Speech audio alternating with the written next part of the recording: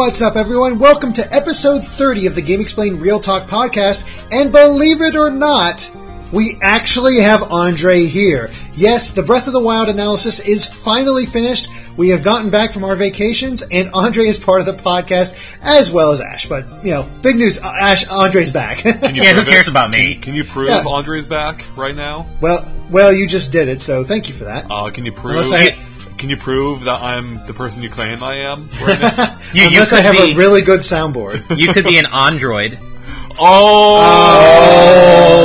Get out. Get out. That's pretty good, you have to admit. I know, that is pretty good. Like it. I like it a lot. But yeah. I mean, crazy. It's been how long since we've had I don't know. It feels like it's been way too long. I mean, well, first off, we should also mention we're back in general. We took a 2-week break. Just because real life got in the way for any number of reasons. The first week was us just trying to get Breath of the Wild finished. Plus, you two were at PAX at the time. And then last week, we were idiots and somehow scheduled our vacations for the same time. Like, literally the exact same time frame, which is amazing. Which, of course, go friggin' figure, Nintendo announced a whole bunch of stuff while we were gone, which you were luckily still able to cover. But it's just like the worst possible timing with Mario Run coming out and everything.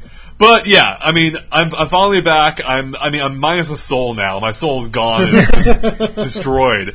Well, that reminds me. I need to mail you guys your shot collars because I said in the Patreon update post that I was going to get you guys shot collars, so neither of you can leave at the same time ever again. That's all that. Well, we usually try not to. That was just like a freak accident. Like, I swear I told Andre, like, hey, I'm going on a vacation with my friends at this time, and it just must have slipped his mind or something, or slipped my mind, or I don't know. Maybe I forgot not to tell him or something like that. You're throwing me under the bus already. No man's Sky style. And then I threw myself under the bus to make sure, because I don't know. No. I'm bad at this sort of thing. No, you might mention it at some point, or I don't know if the exact dates were given. Who knows? It was just the timing did not work out. But it was funny. We're back now, so it doesn't matter. No, because here it's all in the past. Yeah. Like, I'm an iPhone user, and I usually get pretty excited about the Apple keynotes. So I'm like, okay, I'm just gonna, kind of lazily, I'm gonna make some coffee, lazily just watch the iPhone 7 keynote. Suddenly, here's Shigeru Miyamoto and Bill Trinen from Nintendo to talk about Super Mario Run. So I'm like putting in my contacts, trying to call you guys, like, hey, we need to put something together. We got to do something. And I'm like, come on, are you serious? Today? I mean, I don't know. I forget that's in our news story or not, but that was crazy having Miyamoto up on stage. I actually still haven't really seen that myself, but my friend who works at Apple texted me literally like the second it was happening. He's like, "Dude, Miyamoto's on the Apple stage right now, announcing a Mario game." I'm like, "What?" I'm like, "WTF? What are you talking about? That's crazy." And then what were you doing when that happened, Andre? Yeah. What? What were you actually doing when that happened? I was literally getting off a bus in Disney World. Like we went to Disney Springs. I needed to get a new pair of shoes because my previous pair. There's so much to cover here. We got a lot of ground to cover. But my previous pair of shoes I was wearing which were already in kind of bad shape. They got wrecked from a huge thunderstorm that came through Disney World while we were in Epcot.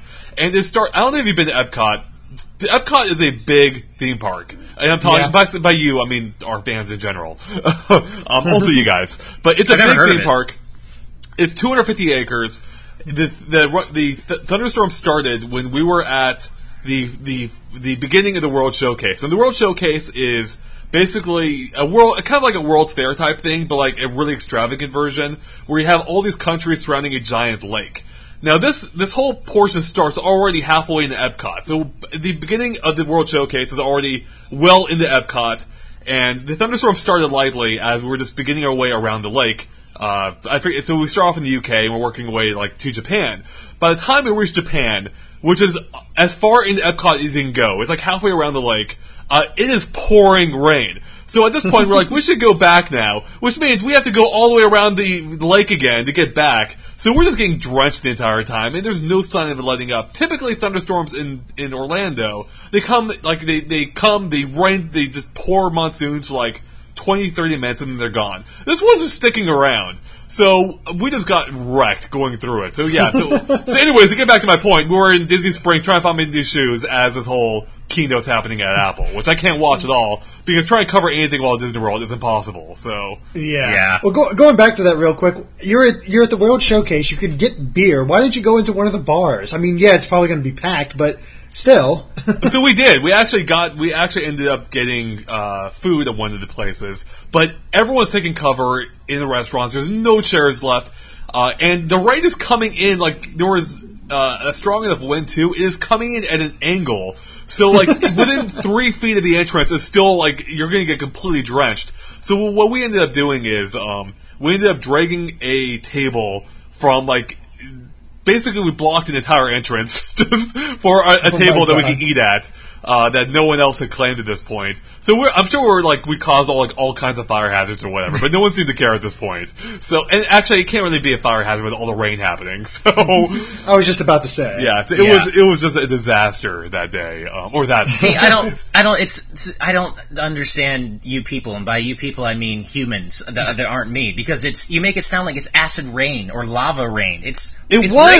No, it's just rain. It's water. It is not rain. You don't know what rain is if you haven't been to Orlando in the monsoon. This thunderstorm was lost on you. I would have been out in there just having a grand old time. There is no way that is true. I can guarantee. I don't know, Matt. No, remember at PAX in Seattle the first morning that it rained on us. We got to find cover. We got to find cover. That was nothing compared to what I experienced. I believe you, but even then, you're like, we got to find cover, man. I'm like, we'll just stand on the corner. We'll cross the street. This literally just my shoes basically evaporated. Like they were wrecked from this. So it just I'm pretty sure there was flooding. There was tidal waves coming in. Man, tidal waves. Typhoon Lagoon, a water park there. It basically turned the entire resort into Typhoon Lagoon. So. I don't know, man. You're talking about someone who went out into a blizzard for fun, so I don't feel too bad for you. Whatever. That's snow. Blizzard's whatever. Okay. Yeah. Blizzard's not a big deal. This is we're talking monsoons here, so nice. Yeah. So tidal waves. That is amazing. My story is that let's put it this way: we got lucky because I got into I left my apartment to drive down to Avon, Outer Banks, down in North Carolina, which is where my friends and I were renting a beach house for the week, and that's why I had a little bit more room to play with when it came to my vacation, and I could stick around for a little while to cover Pokemon and actually do stuff while I'm down there because it's just sort of one of those lazy vacations. Mm-hmm. And so left around 3, didn't get there until about 11 o'clock at night, and long 8-hour drive, and my friends already were doing a few things, and their big plan for that for Wednesday was to rent a boat and just drive around the ocean and just have fun, hang out, swim, whatever. And I was like, that'd be fun, but I'm still kind of beat. I'm just going to veg for the day. So I actually stayed behind rather than go on the boat with them, and we had a pool there as well, so I just swam around with a few friends, and I get out of the pool and check on my phone to see what was going on, because I was checking Twitter just to be sure no NX news was unleashed, but I was like, okay, whatever, it's the Apple event. Nothing's going to get announced at Apple. Nothing's going to get announced at Sony. It would be silly of Nintendo to announce anything during this event, right? Why would you try to compete with Apple?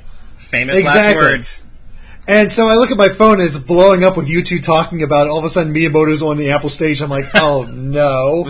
So I thankfully made sure to bring all my equipment. So I found I was right next to the router, because it's not exactly the best internet down there, and immediately started getting all the information I could on Super Mario Run. Ash is feeding this to me. You're trying to organize things. I'm managing all this. And I'm like, oh, God. Somehow we did it, but yeah.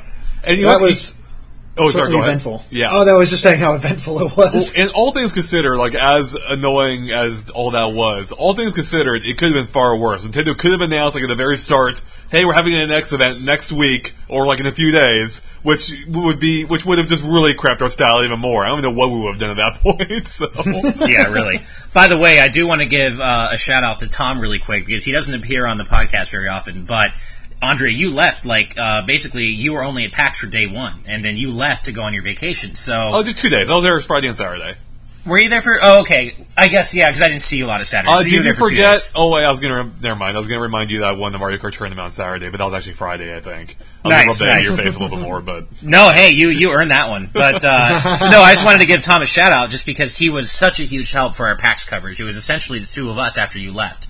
And, I've seen a few people on Twitter saying, man, you must have really had to work hard doing all this by yourself. And I want to make it clear that it was not just me. Tom was a huge part of it. So, shout outs to him for really kicking ass. Yeah, no, that's awesome. I was so glad you guys were both there to cover the event, because I didn't figure much would be happening after Saturday. Turns out this year was different compared to past years.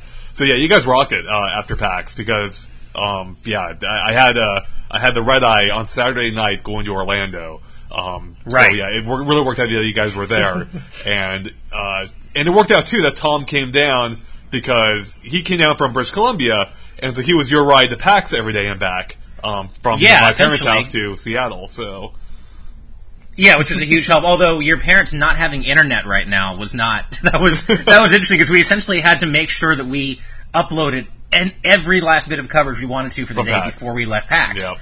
Because we didn't have the luxury of going home and having internet. So it was an interesting PAX, but it was a really productive one. It was a lot of fun. That's awesome. You guys got a lot of interviews done. It was impressive. And while you guys were doing all that, I'm putting the finishing touches on Andre's analysis. Right. Oh my god. So I guess we should probably talk about that a little bit. Yeah, just a little bit. I feel like that's interesting stuff. Oh my god, that my white whale. I finally caught my white whale. Jesus. That freaking analysis has destroyed my life for 3 months. I want to make it clear too, by the way. If you break it down, but I don't want to come across as ungrateful. Like, I think the analysis is done very well. But I knew this going in. It totally doesn't, like, how well it's done, it still doesn't justify the amount of time I spent on it. Like by that metric, it was a complete waste of time. But I am just glad that it's finally done. I was working on that for, I think, basically 2.5 months. Not necessarily, constantly. Like, Pokemon Go came out, that complicated things for a bit. But I'm just so glad that stupid video is finally done. It is by far the hardest thing I've ever worked on, both in terms of just getting everything together, and also just motivational wise. Like, it is very hard to work in a project that long, especially knowing it would be hard for it to justify. Like, it got to the point where, like, I felt like it's something we could have broken up.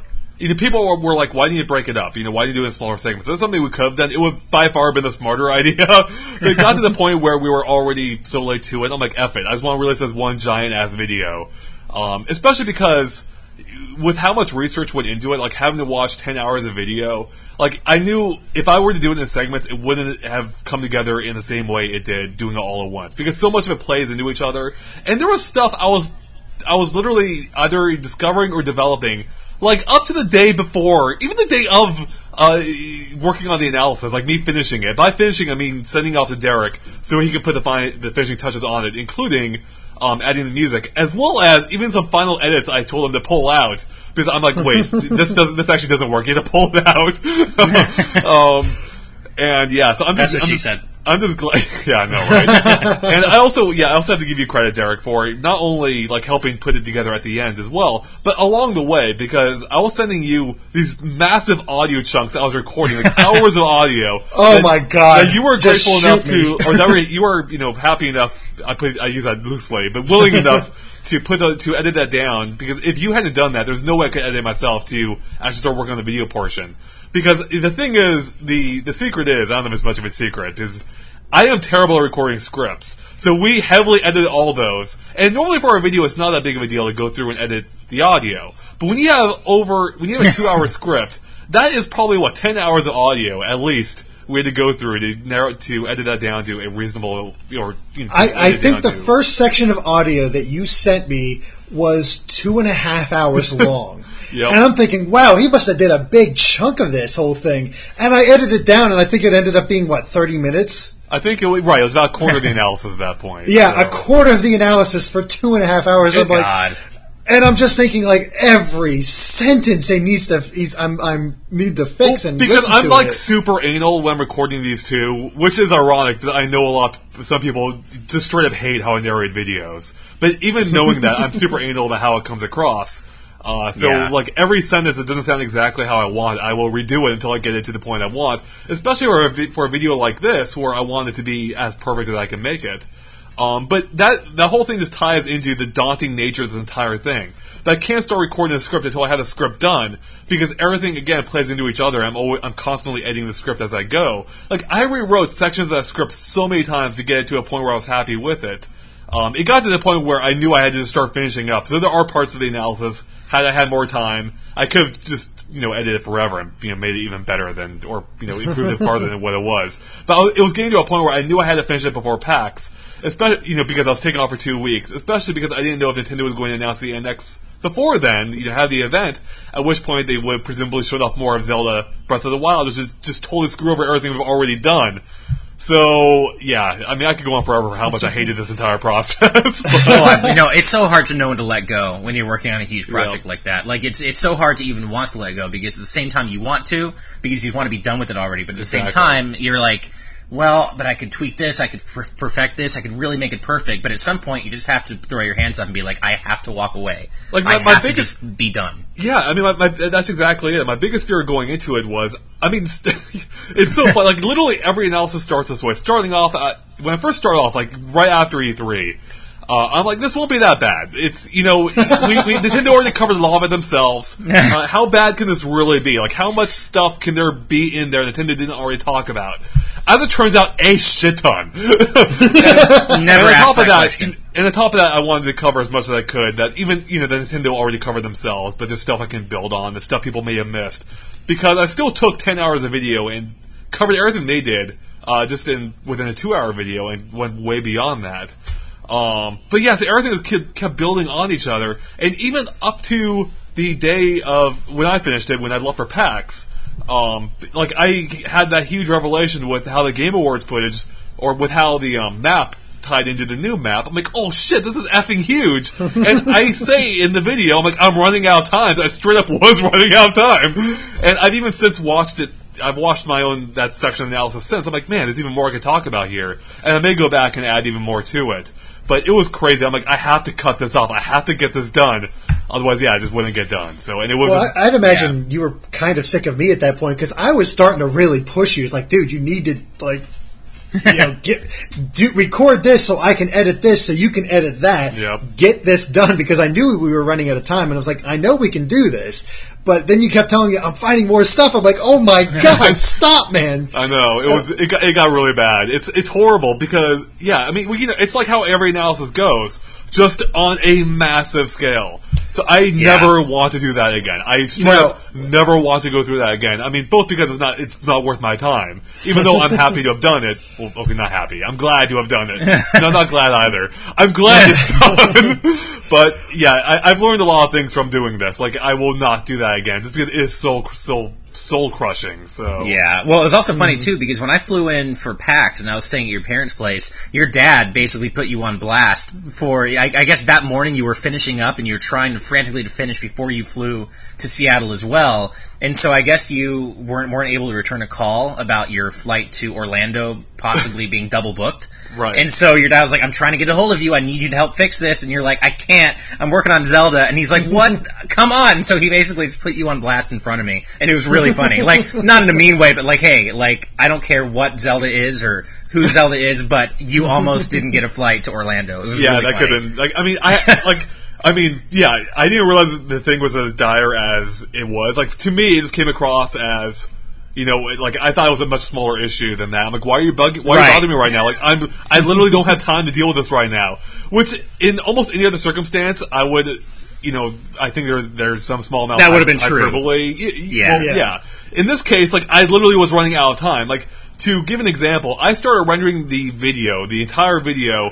I didn't have time to render it before I left. So it was rendering as I was leaving, meaning I had to access my computer remotely from Seattle, send the entire thing over to Derek to add the music. But I didn't have time to add the music myself, too.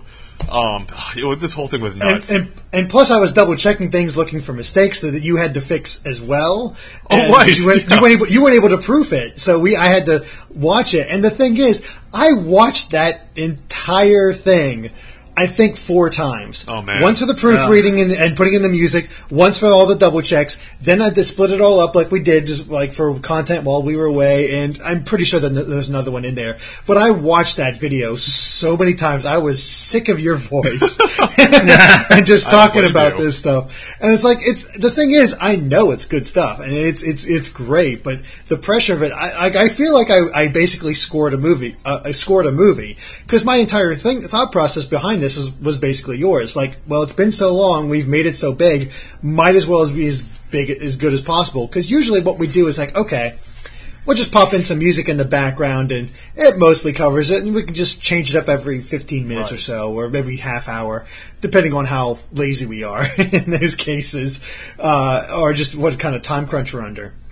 But for Zelda, I was like, no, I want thematically good music for each one of these. And so I went through and had like 32 different tracks, 32 different pieces of Zelda music that I've picked out for it. And then you listen to it, it's like, okay, I want different music for this point, and I think this would work better here. I'm like, you son of a bitch. See, you should have just gone with my idea. My idea originally was just to use the Crane game music from Link's Awakening for the whole thing on repeat. Just should have gone with that. That would have been amazing. Yeah, totally. That would have been great. But I do have to say, I think it turned out very well. The response to it has been phenomenal. I mean, people have really taken to it. And I've actually seen people claim they've watched it 2-3 times themselves because of just how much you were able to find and what you were able to find. So it might not have got us, it might not have been worth it in quotation marks, but as from a purely like man-hour point of view. But I mean, it has to feel a little good to be able to point all that stuff out and see all the responses to it and see how a bunch of people enjoyed it. It felt, it's hard to convey my full thoughts on. Like, I felt like it was an obligation. I had to do this. I mean, this is Nintendo's biggest game. We have to cover it in the biggest way possible, and I think we did a pretty good job at that. Even if you break it down by I don't want to be in specifics, but if you break it down by hour, I'm making peanuts. We're making peanuts off of this video just for the amount of man hours that went into it. Yeah, so. But the thing is, that the entire time you were covering that, I was holding down the fort and going. Oh yeah, exactly. I mean, and thank God for that. There was no way I could have done this by myself because the channel would have died. It would straight up died and rotted and just never come back. So. It would have been really ugly. I mean, there were rumors that you were dead because you were just spending so much time, and it was just me on most of the videos. And the entire time I'm working on that, you're cracking the whip. It's like, there's more Pokemon Go stuff that we can cover. I'm like, oh god, I know the whole Pokemon Go thing screwed things up too. Because I mean, not in the grand scheme of things, not by much. But in hindsight, or at the time, it seemed like it was because that game came out. It was huge, and so I was trying to cover it, instead of Breath of the Wild, because I'm like, well, this game is a phenomenon. This is something that's never happened before. We have to cover this as much as possible. So, we're working on the tip guides, and all kinds of update videos and, tours of the game and whatnot, so. Yeah, it was, did well. Thank God for Pokemon Go, but that was a rough few months without you. Yeah, I know. Yeah, I mean, even in a couple of discussions I did, there were some comments straight up accusing me, like, Ash, why is Andre gone? What did you do? Just straight up accusing me, why, I was the reason that you were not around. I'm like, what are you talking about? He's working on the Zelda analysis. But, people really got antsy, really, a month in, I would say, where is he? Yeah. Mm-hmm. Yeah, it was... Now you know. And oh boy, I have my own analysis that I'm working on now because thanks to vacation, for some reason, 5 different Pokemon trailers that I have to cover and go through that I have to have done before Tuesday because even more Pokemon stuff is coming. So I think somebody did the numbers. And I think I've done, I forget it off the top of my head, but I think close to 10 hours of analysis. Jeez. Or in discussion. I should add that in as well about Pokemon Sun and Moon. And I believe it, let alone when the actual game comes out. Yeah, it's just I'm ready for it to come out. I'm excited. I'm genuinely excited for it, but my God, all these updates. I don't know how Joe of Cerebi handles it. Just the constant updates. There's a lot. There is a lot of Pokemon news out there, so... Yeah, and it's all looking good, I gotta say. I am still very excited for Sun and Moon, but sometimes covering it all at once, I think I did a 45-minute analysis in 3 days, which, shoot me. Talking about shoot Jesus. You. Yeah. Shoot me. That's impressive. Oh, goodness. Let's just all shoot ourselves. Or each other. Why not? Suicide pact. Wow. Yeah. This got morbid fast. Yeah, really. Did. Government, But, if you're listening, we're not being serious. And no, exactly. Yeah. The podcast ends right now. But I mean, that's mainly what we were doing. I mean, it was covering the whole analysis. Do you want to talk about a little bit what you did while at Disney, other than get run through a typhoon and lose your shoes? Yeah. I guess I have to say, like, excluding PAX, Disney World basically came right after the analysis, which is perhaps the best way to end that freaking analysis, going to what I consider the happiest place on earth. So, yeah, I used to go to Disney World annually in my teens, and since then, it's been 10 years since I'd gone, up until 4 years ago when I went with my ex-girlfriend, and then I haven't gone again since. So I've only been twice in the last 10 years, and I love Disney World. It was so fun going back.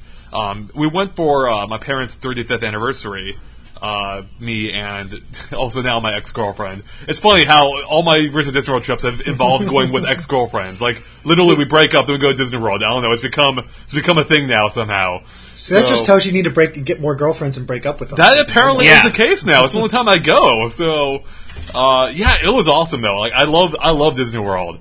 I just had a really fun time. Like, I'm going through withdrawals now, coming back. I'm like, man, the real world sucks. The real world's so lame by comparison. Yeah. Yeah, so I don't know, like, there's not much... I mean, there's a ton of specifics I could go into. I would just be talking for hours about it, though. But, yeah, I just had a blast. Like, it was fun going on. You know, the real, true Tower of Terror, which is going to continue to live on, unlike the one in Disneyland. Mm-hmm. At least you're losing the fake one, not the real one.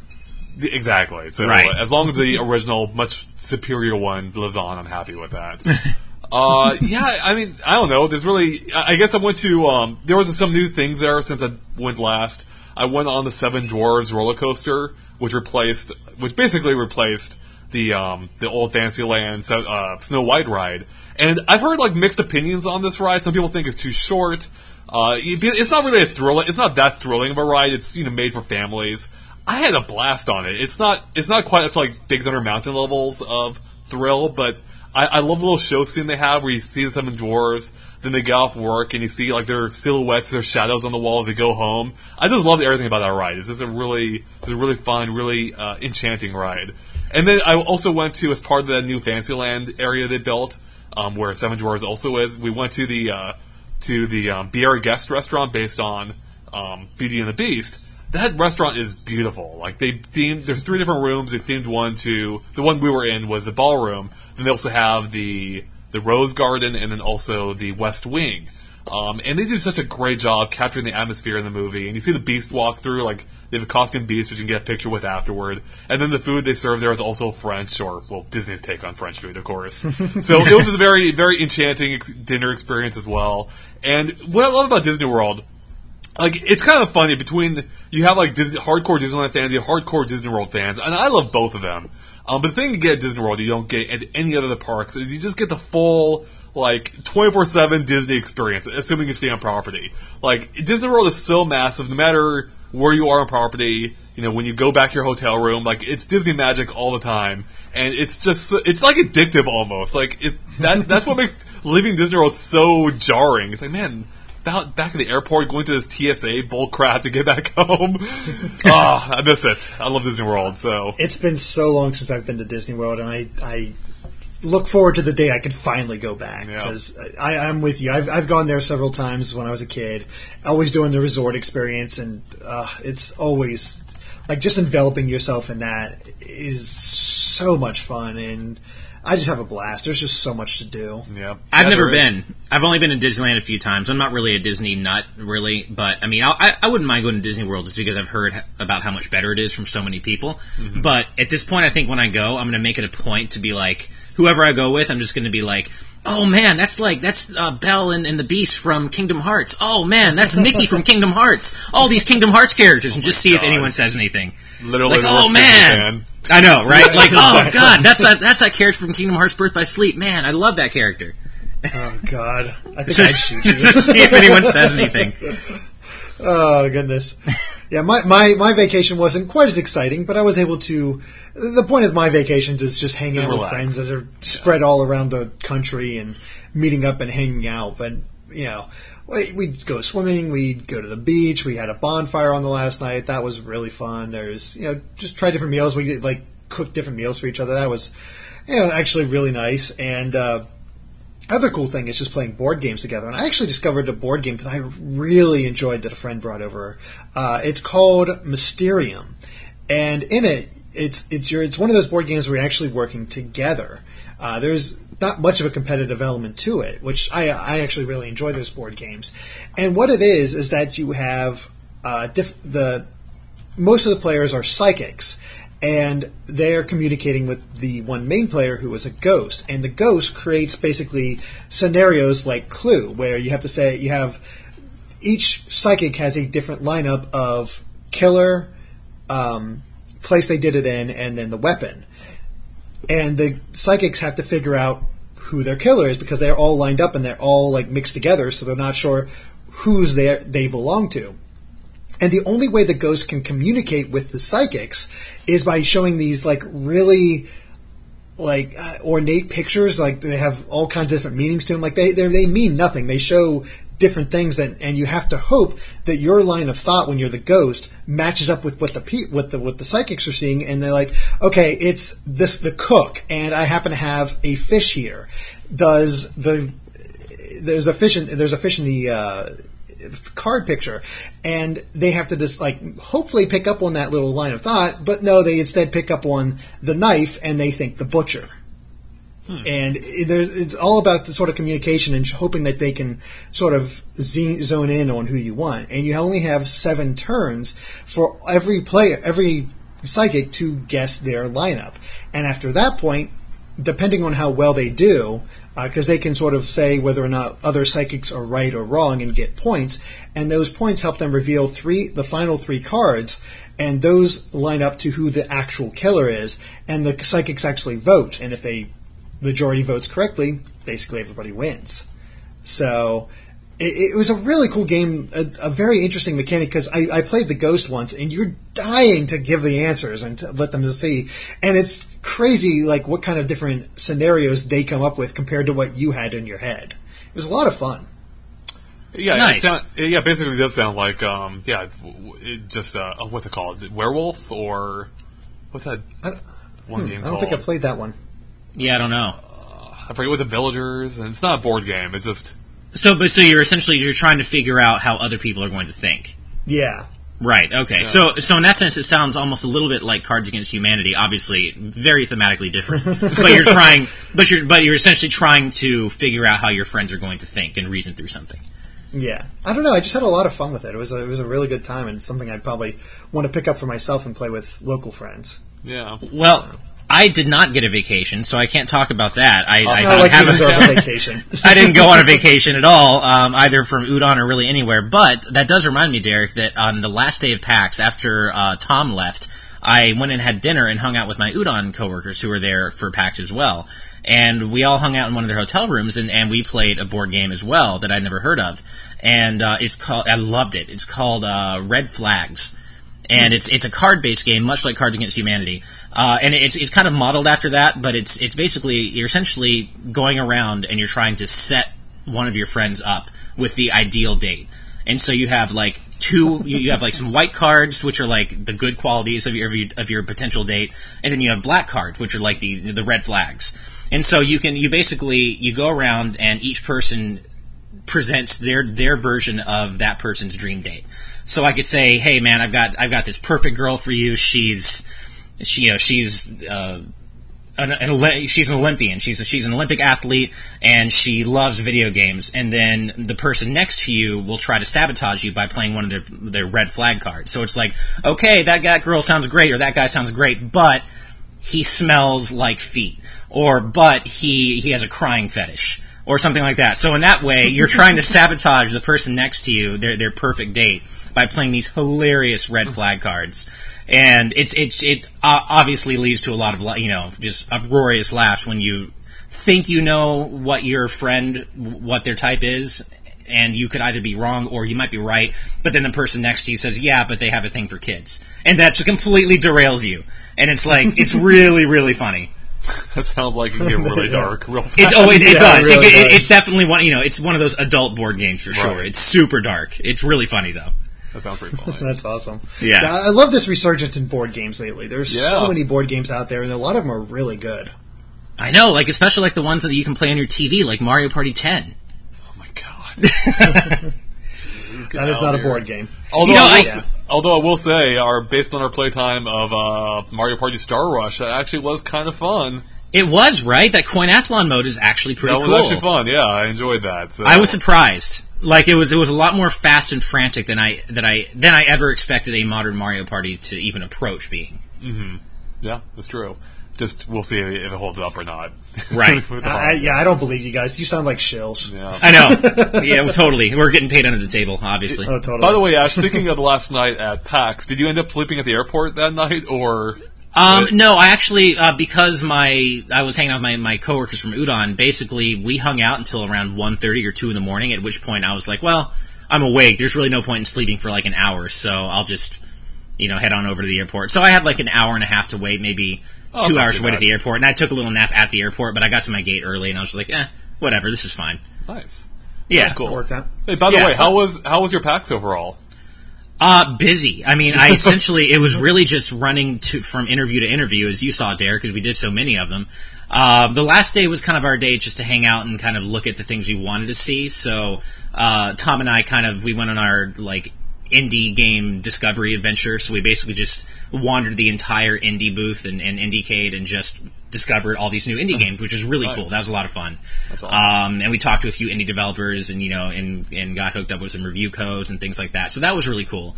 I got to play some Sonic Mania, which was nice. Again, I didn't think they were going to have it there, and that was really a nice surprise. So I got to play it again, and I'm so happy. Shout outs to my contact at Square Enix, Kaori. She always hooks me up, and I was trying to wait in line on the last day to do this Final Fantasy 15 Warp Strike experience. It's so cheesy, it's so stupid. Essentially, they use a green screen to make it look like you're doing one of Noctis's Warp Strikes. And I'm like, you know what, this looks pretty cool. And I went in the morning on the 4th day, and there was a very short line. So I was like, okay, I'll try to do this. This is my free day. And the line was going so slowly, and I was about to leave because we did have some appointments on the last day still. And my friend at Square, Kaori, she saw me and she's like, "Oh, don't even wait. Just come to the front of the line. I know you have appointments to get to." And so I got to do it essentially without waiting, which is really, really swell of her. And so that was pretty cool. The video's out there for everyone to see. I tweeted it. It's super embarrassing, but it's really goofy. It's a lot of fun. And I did get to go to the panels for Final Fantasy 15 and World of Final Fantasy, which is great, because without her help, I would have had to wait in line and I wouldn't have been able to go because we had too many interviews and too many appointments to do. So she got me into those panels, and that only further stoked my already considerable hype for both of those games. So that was a lot of fun. That was kind of a nice couple of hours where I just got to sit down and take in a lot of information for two games I'm personally very excited about. And, then obviously talk about them later, but that was just kind of time for me, which is really nice. Mm-hmm. Yeah, I'm liking what I've seen. I did not expect to be interested in it, but I'm actually really enjoying what I've seen of World of Final Fantasy. I am so hyped for that. Like, it feels like it's aimed squarely at people like me who just have a lot of love for the franchise over the years and who's really have been with the franchise since its early days. So It seems like a love letter to everything that is Final Fantasy, and it's kind of cool to be getting both that and then like the big new Final Fantasy, a month later. So it's kind of cool. It's like we're getting both of these kind of a look back at classic Final Fantasy and then kind of the next big new thing within a month of each other. Yeah, it kind of works out. Yeah. So yeah. I'm surprised you were as busy this year. I don't think we've ever been that busy, or at least you've been that busy at PAX for. Well, it's essentially this is the first PAX I've done with Game Explain. Usually, or at least fully, true, yeah. because usually I'm at PAX with Udon, and I'm essentially just standing behind the booth and selling books for most of the show, which is busy, but it's a lot less fun. So I essentially just told my boss, I was like, look, I told my boss, you have other people to do the booth, and you don't really need me to do it anymore. If that's not true, then let me know. But otherwise, I'm just going to start going to shows with GX because I would rather do that. I get to actually cover games, and it's more interesting to me, and he was cool with that, so it worked out in my favor. Yeah. Yeah, totally. I'm glad you were there for it. Although I didn't notice there was one thing you forgot to mention, and that was your experience in the Mario Kart 8 tournament. I was actually, that was my last thing. I was actually going to mention that, and I got derailed. But no, it took you like, 3 years or 2 years? But, You came back and you 2 years. Okay. No, but you came back. You kicked ass in that Mario Kart 8 tournament, and I knew you would because we'd been playing online, and for some reason, I guess maybe I've been focusing on Smash more, and you've just been getting better and better. But we've been playing online over the past 6 months or so, occasionally, and you almost always just smoke me and whoever else we're playing with. So I wasn't too surprised, although I do think I got a little screwed because I was subjected to one of those 1v1 matches, which in Mario Kart 8 is super unbalanced. So I think you would have won still, but I think I would have placed in the top 4 with you. It's not any fun to rub it in, Ash, when you're already conceding everything. Jeez. I know, because but you played better. I'm not gonna say, I would have won if this or that. No, you definitely were playing better. You are a very good sport about it. But here's where the shit talking comes in. The Smash tournament was right after that, and you conveniently didn't have enough time to make it to the first round while I was waiting in line to participate, where I did get to round 2, and then I got eliminated by a really good Sheik player. The sucky thing is, I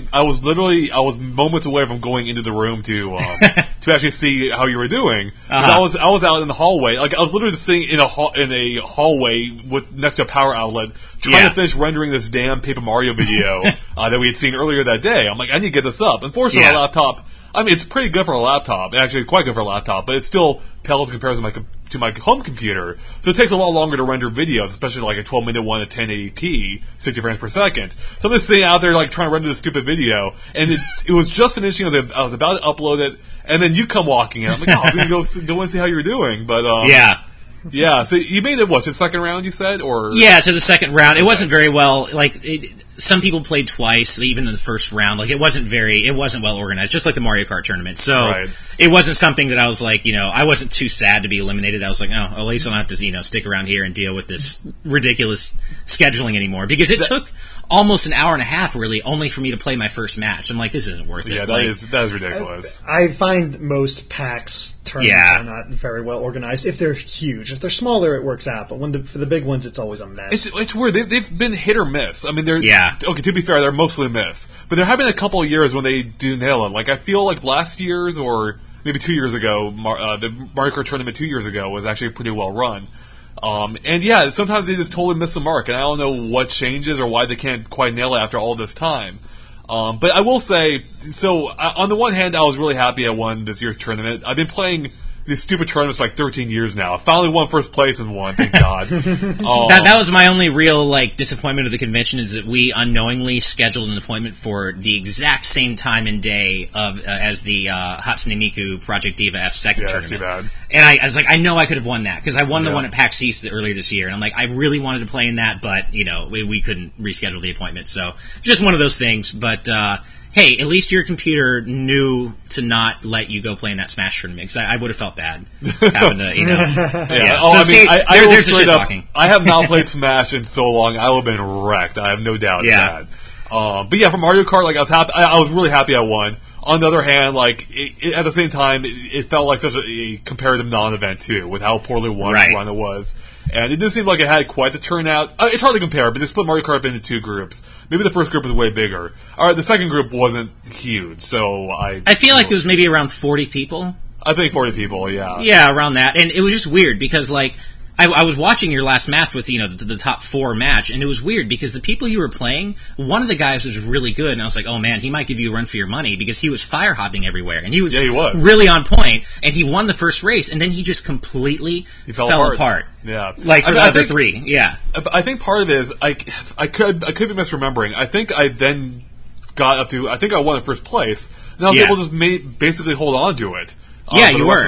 And you're really good at that. I don't know. I used to be pretty good at Mario Kart 8, and I'm okay still, but you just get in the lead, and you keep it, and I don't know how you do it. What's funny is really hard to keep up with you. That's actually one of my complaints about the game, which is funny, because I'm actually pretty good at it, but I feel like once you get in the first place, it's too easy in this game to hold on to it. And maybe that's just my perspective, which I guess that could be a backhanded gloat. I'm just too good. I'm just too good holding on to first. But I do feel like the game, in comparison to, say, Double Dash, it is too easy to hold on to first, because you have the coins, which gives you the speed boost. First place has first dibs at those coins, meaning they can get up to first place, faster than everyone else. They also once they get a defensive item, they're basically completely safe aside from blue shells or a triple red.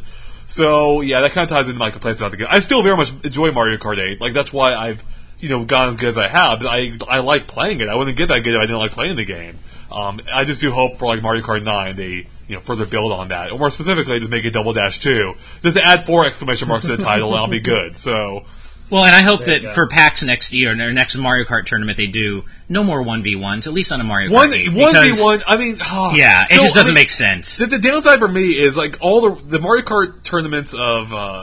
they're just... I guess for me also, part of why I love Double Dash so much is they had by far the best PAX tournaments up until when they stopped running it like they did when they destroyed it. But they used to actually run it on the LAN, so you would have 16 people in teams of 2 playing on 4 different GameCubes on 4 different TVs, in their quarter, or I guess, 2 different TVs in their little quarter portion of the TV. Like, that was epic. That was so fun. You had so many people, like, screaming and yelling. It just made it so fun.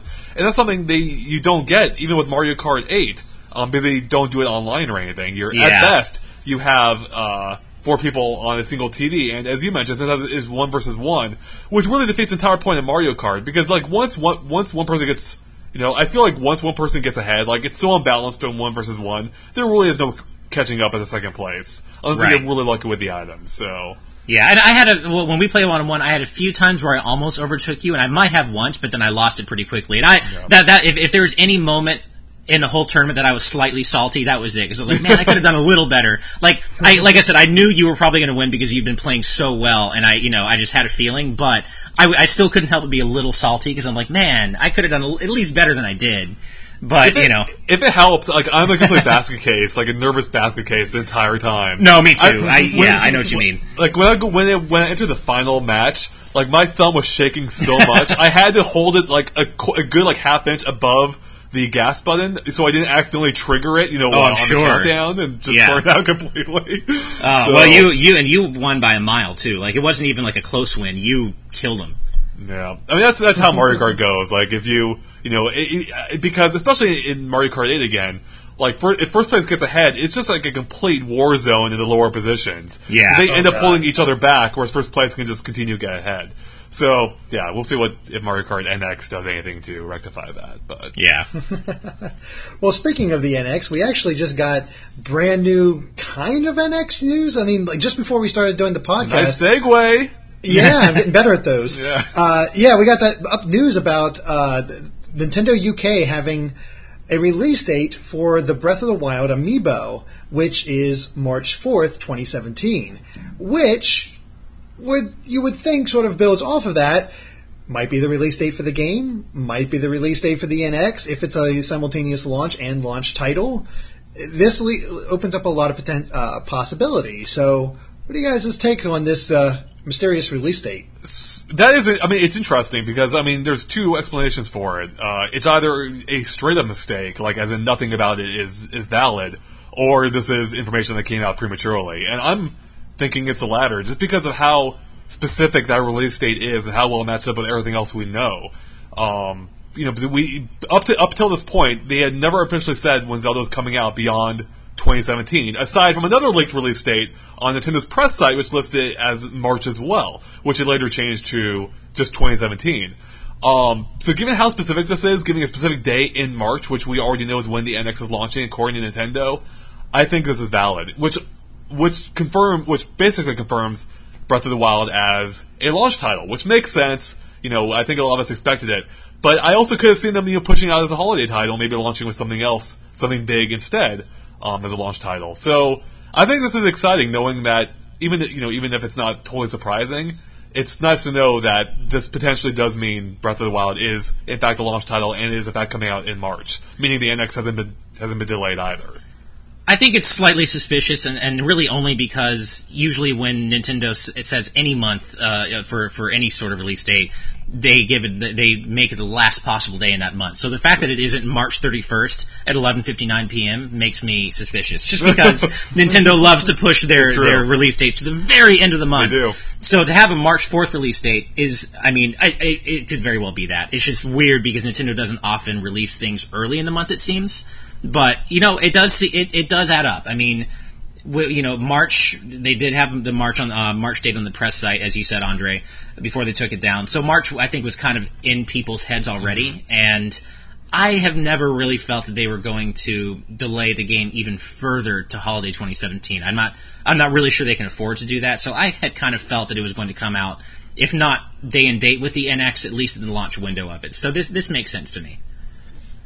Yeah, that's sort of where I'm at. It makes sense. It all sort of works out. But the only thing, of course, the only wrench in this is the release date for the Amiibo. Is the Amiibo going to be released the same day as the NX and Breath of the Wild? Oh, or yeah. is it coming out before? Or is it coming out after? I mean, yeah, I guess I kind of glossed over that. I mean, I don't think they'd release the Amiibo before the game. Yeah. So, I'm straight up treating this as, if this means anything, which, to clarify, it may not. But if it does, it definitely coincides with the release date of the Breath of the Wild as well. Which, of course, also has to coincide with the release date of the NX. So, unless they release it, within the first 3 days of March for some reason.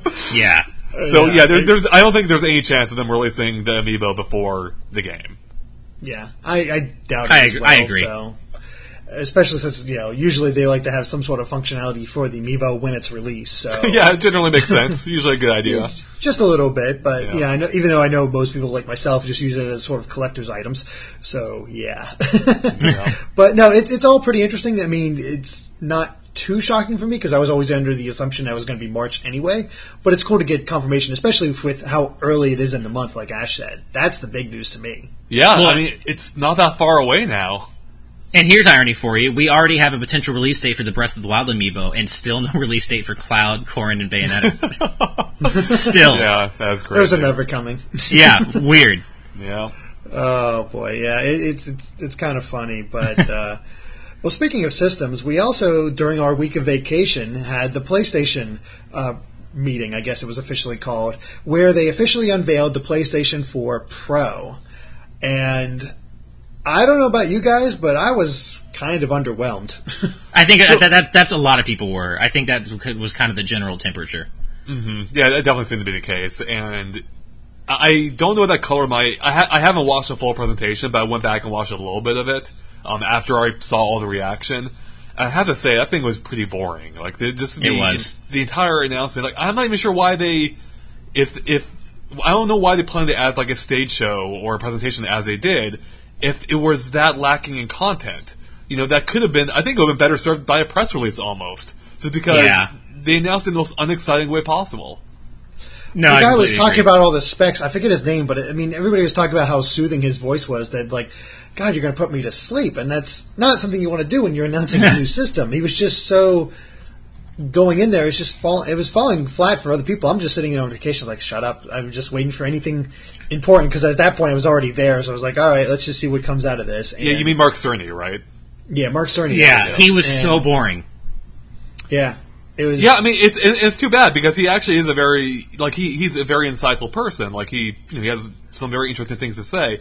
Just not the type of person you necessarily want for the announcement of a major product. And I have to say, what's funny is, did anyone else get a Garth vibe from him up on stage, like from Wayne's World? I was totally getting like a Garth vibe from him, which I don't know. It's just mannerisms reminded me of Garth. I'm sad to say that I have not seen Wayne's World, so I can't answer that question. I know, right? I have not seen it. World. I know, Derek. I have to say. Oh, go ahead. Oh no, I was just going to say I wasn't paying that close of attention. So. Okay. What were you going to say? Derek, I have to say that a very small part of the reason that I went into the PlayStation conference more excited than I should have been was because you're usually so resistant to rumors. Well, you don't have to bring this up. I don't, but I kind of do because that's slightly the reason I was more excited than I should have been. So here's the thing: I'm going off the big high of Super Mario Run being announced. I don't know what the hell's going on anymore. I'm on vacation. I want to get back to it, and all of a sudden I get sent this artwork of what's supposedly Sonic 2017 with PlayStation meeting in the corner. I don't have time or the ability to look over this thing with any type of thought process. And so I was like, frickin' hell. Are they actually going to show off Sonic 2017, which is the big reason I watched this press conference? And of course it was something completely faked. But I also brought it up with you guys because I was basically complaining about the fact that I had to watch the meeting instead of enjoying my vacation. Yeah. But it also had the side effect of making you excited. But yeah, it was completely fake. Not that surprising in retrospect. I had a feeling just because like Sega made it sound like they weren't going to show off anything about Project 2017 until well into next year. So I had a feeling, but at the same time, to have you excited about a rumor when you're never excited about rumors, I wasn't excited about it. I was like, son of a bitch, I'm going to cover this now. Yeah, well, it didn't end up not happening, and I mean, part of I think I went into it a little more excited than I should have been just because of my own expectations too. Like usually PlayStation press conferences are a little more exciting than that, and it just wasn't this time. And I think the PS4 Pro maybe is cool for people who have 4K TVs, but I don't think 4K is being widely adopted yet, and I'm perfectly happy with my 1080p screen, and I just don't really feel that, like games like Horizon Zero Dawn and Final Fantasy 15, they already look amazing to me. Like, I don't feel the need to make them look even better. Yeah, that's sort of where I'm at, and also just the whole idea that it doesn't support 4K Blu-rays or something like that. Yeah, it doesn't. Yeah, which is very strange. Like, that seems kind of like a backwards decision. Yeah, that's a huge oversight. It just doesn't seem worthwhile. Now the new instance of what's essentially the PlayStation 4 Slim, that seems fine. Yeah, if unexciting. But the Pro is good for those that care about it, but not something to be excited about at all. Yeah, I think that should. Yeah, I mean the presentation itself wasn't exciting. It just sounded like a checklist of the features the system has. I mean, I think a lot of people seem to almost hate the PS4 Pro. Like, I've seen a lot of negative reaction to it. I think, I don't know quite why it's getting that reaction. I mean, it was boring when they announced it. I think it's a fine device if you're just getting into the PS4 ecosystem. At the same time, like, if you already have a PS4, it doesn't seem like you'll be missing out on much. Like, it's almost kind of a good thing in a sense, in that, because it doesn't seem compelling enough to upgrade, I don't think it necessarily is going to make the PS4 obsolete, like some people were fearing before it was officially announced. No, I agree, and I also have to give Sony credit for this. They're also releasing this free HDR update, like the high dynamic range color update, where it's free essentially for all PS4 users, and that by itself allegedly will make some games look better, and you don't even have to have a Pro for that. So, I have to give them credit for not positioning the Pro as something that you have to upgrade to if you already have a PS4. Like, they're very honest. They're like, no, if you already have a PS4, this is what the Pro offers, and you can get it if you want, but you're still fine if you have the regular PS4. And I did appreciate that. I agree with you. Mm-hmm. It is. I am really interested to see what's going to happen here in the future, because it is coming out a year before the Scorpio.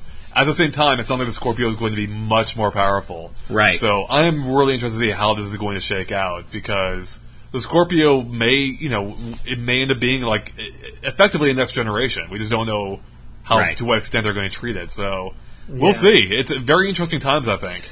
Yeah, but we also have seen time and time again in the past that power doesn't matter too much. PlayStation 2 is not the most powerful system, yet it steamrolled everybody else because of timing and just getting it out there for everybody.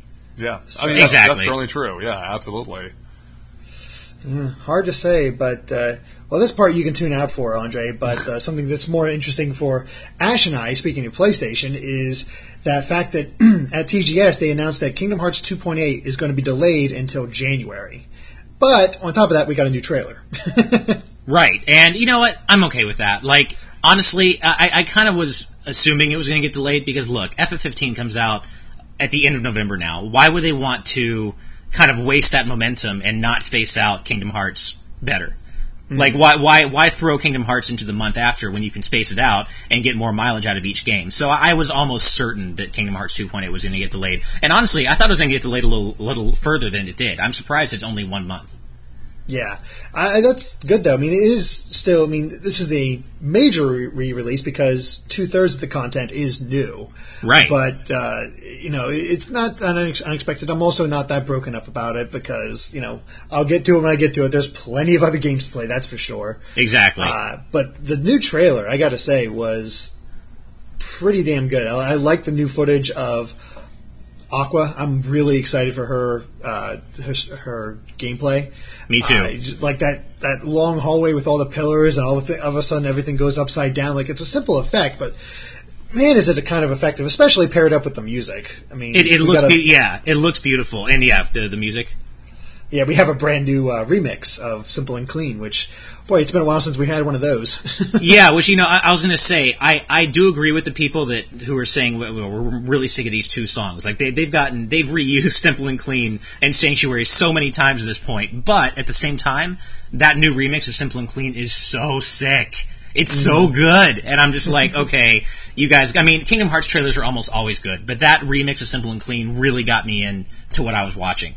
By the way, if you haven't seen the new Final Fantasy 15 trailer yet either, Derek, you should go watch that. It's I'm at this point. I've at this point I've decided I'm going to get it anyway. I'm going to go in fresh. Now I respect that. I respect that. Yeah, so I'm sort of staying away from the trailers because the thing is, thanks to analyses, I don't get to go in fresh to a lot of games too often anymore. So that's a good point. Yeah, and me, I'm not patient at all. So I'm just devouring every trailer and piece of footage I can about 15. So you're definitely doing it the better way because you're going to go in completely fresh. Yeah. So, oh boy, but let's get Andre back into the conversation here. This past week, the GameCube is officially 15 years old. So we're old men. Yeah. Yes. Happy birthday, GameCube! One of my favorite Nintendo consoles in its own weird way. I really like the GameCube.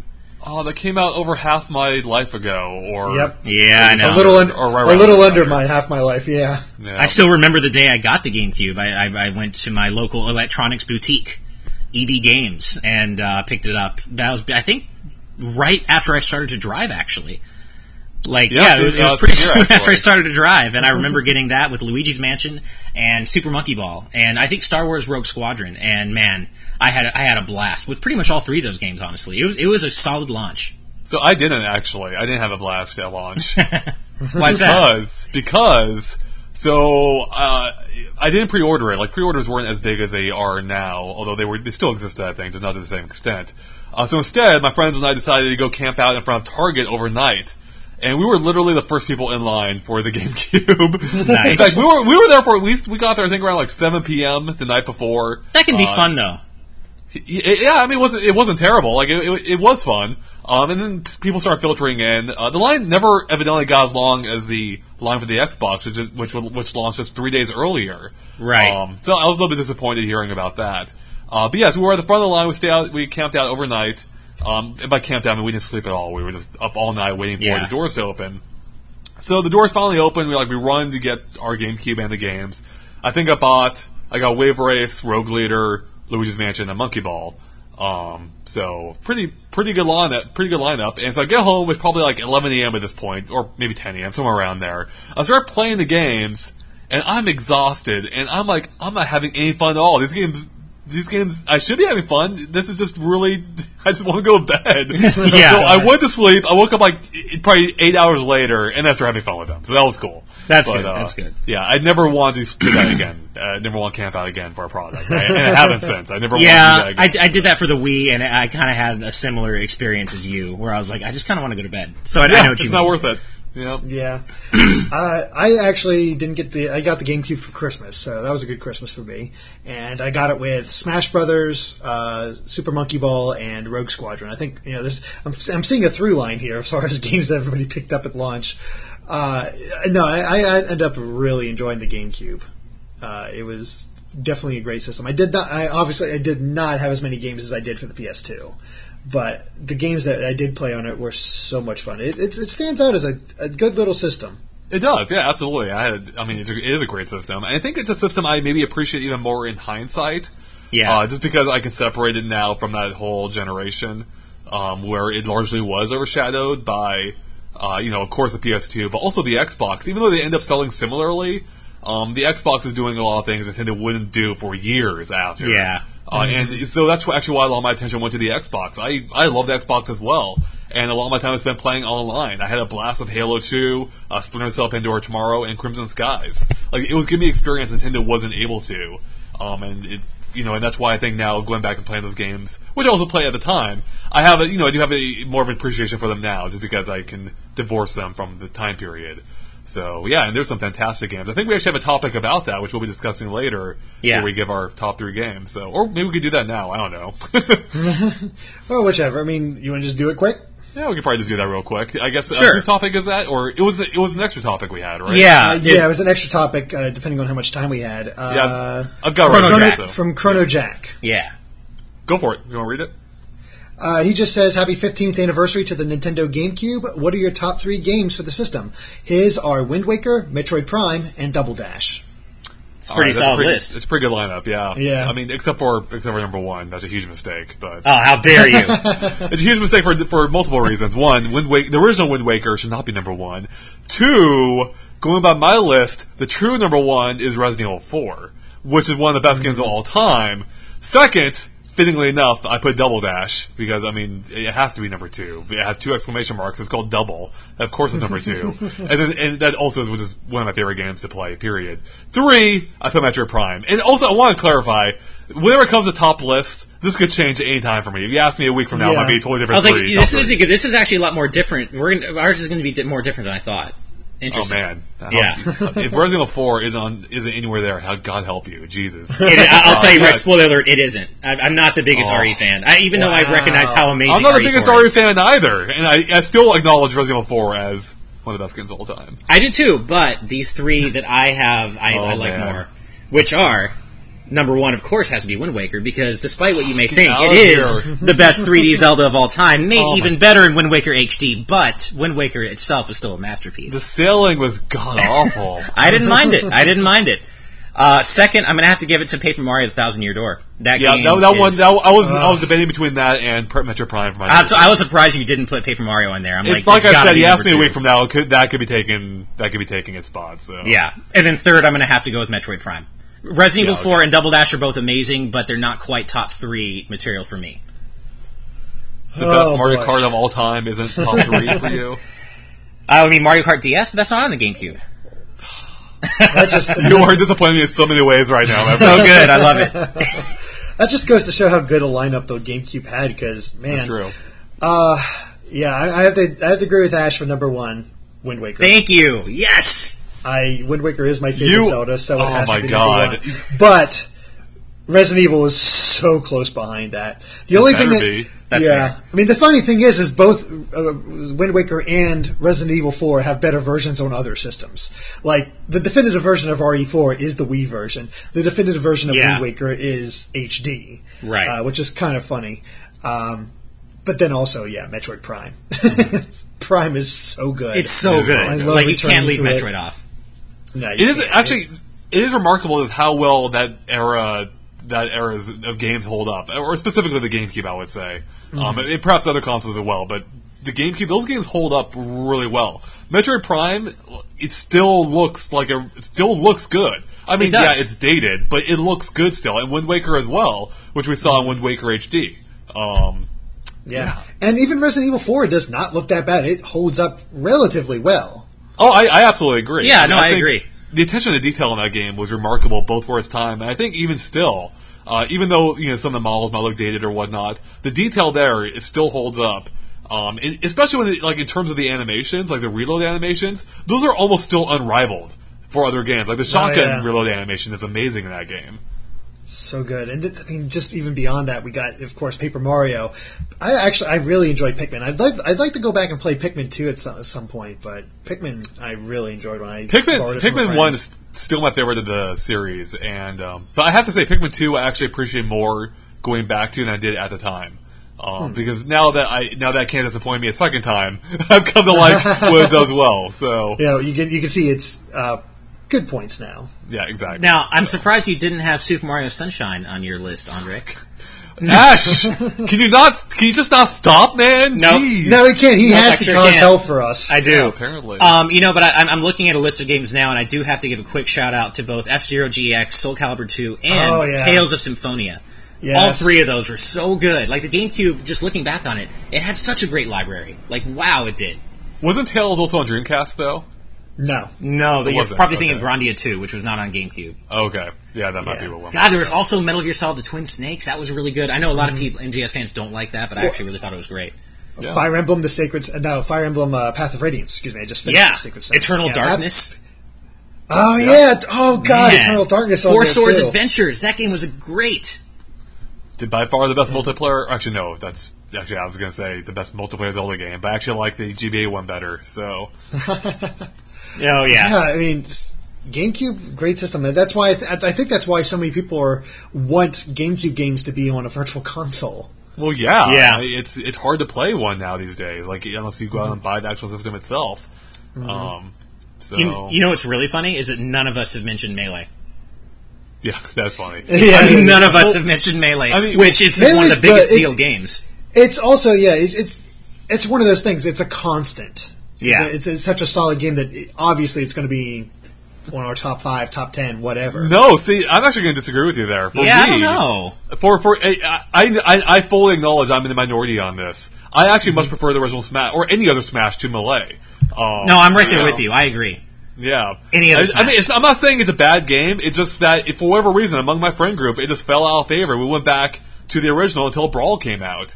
The mechanics of that game just didn't quite click with me. Almost literally because of the clicky analog sticks, which played into or analog buttons rather. So It wasn't quite that severe for us. Like we played Melee as long as it was out. We didn't go back to 64, but once Brawl came out, like we never looked back. There was no question. Like Brawl was just what was the new standard for us. So yeah, I don't know. Melee didn't really. Like, I just feel like Melee has been surpassed by every other Smash game since, for me, personally. oh man, So that game is going to draw a lot of ire. oh, it sure is. Yeah. Bring it on, I know. I had fun with Melee at the time with my friends. I don't Yeah. go back to it at all. Exactly. That's how I feel about it. It's a great game for what it was back then, and I know so many people still love it now, and I think that's awesome. I just think for what I like in Smash, and I think what all of us like in Smash, it was great at the time, but we just enjoy the others more. Yeah, exactly. I mean, yeah, had the others not been out, I'm sure I would have had. Like, I'm sure I would have played that nonstop. But because I had the original 64, which I loved, and then Brawl came out, yeah, we just ended up playing those instead. Yeah. Not entirely. I mean, I want to clarify. We played our fair share of Melee as well, but you know, they were just alternatives we preferred. So Yeah. yep, Man, yeah. Now I just want GameCube VC titles. I know, right? Yeah, I hear you. Especially because a lot of GameCube games, the really good ones, are really expensive. Yeah. They actually really are. Yeah, that's a good Yeah. point. So, good luck if you want Path of Radiance or my White Whale for a while, trying to find Skies of Arcadia Legends, which I'm looking forward to. Oh, right. Playing at some point. I think once I get done with all of the Ace Attorney games, that's when I'll start playing Skies of Arcadia. There we go. Well, maybe on NX. Maybe we'll finally get GameCube Virtual Console. Man, that'd be Let's nice. hope. I Yeah. mean, I just hope they finally nail the virtual console. Like, you know, make it so you buy a game once, it keeps, Yeah. you know, it's in your You inventory have it, forever. yeah. You're telling exactly. me. Yeah. Right? That'd be nice. Yeah. Oh boy. It would be. But well, anyway, guys, want to move over into the other topics? Let's do it. Are we doing news? Well, we can keep covering news. I guess, we we have a covered few we covered all the big stuff, I guess. So. We covered a few of the big things. Most of this other stuff is sort of minor. Like Ash, I'm sure you're pretty excited for Spectre of Torment being released in Yes! 2017. And I was actually at Yacht Club's offices recording the interview for our upcoming art book on Tuesday, and I tried my best to get them to give me any sliver of just tease of information, and they were tight-lipped. They were like, nope, not telling you anything, you just have to wait till spring. I'm like, fine, whatever. So, yeah, but I am super excited about Spectre of Torment, which, of course, has Spectre Knight playable, and then they're going to release another mode. They have the body swap mode, and they have the battle mode, like the Smash Brothers-esque battle mode coming. And so they're going to release one of those modes alongside the Spectre Knight campaign. So I'm pretty excited about that. Yeah, it is pretty cool. I still need to go back and play. Oh God, I forgot his name. Plague of Shadows. Plague of Shadows. Yeah. Yeah. I have yet to play that. So, oops. I still need to play Shovel Knight. Yeah, I mean, Plague of Shadows is great, and you should play it, but that's nowhere near as severe as Andre not having played Shovel Knight at all. Okay, hold on. Okay, I have played it. I just didn't beat it. So I played like an hour's worth. An hour. That's not even close to enough. How dare you? You're just a disappointment, Andre. I'll tell you what. Yeah. I'll play it when you put Resident Evil 4 as number 1 on your GameCube list. Well, I mean, I guess, you're only depriving yourself then, I guess, right? I guess. He seems real torn up about it. Yeah, right. Oh boy, but yeah, let's go ahead and get to our Patreon All right. patron topics. Of course, for just $1 a month, you can get our podcast 3 days early every Friday and offer up these type of topics. So, Andre, since it's been a while, what is your topic? So we have Manuel Souza, I think, asking. He's wondering, what is our definition of a spin-off? He says he sees people all the time calling games like Federation Force and the multitude of Kingdom Hearts games on the DS spin-offs, when in his opinion they really aren't. He continues, I feel a game is only a spin-off when A, the different gameplay style, like Metroid Prime Pinball, or B, they don't add anything canonically. I can't even say this. Canonically. Yeah. To the overall, if they don't add anything to the overall story, something like Kingdom Hearts and even Federation Force do. And so he's wondering, if we have time, what is your favorite spin-off game?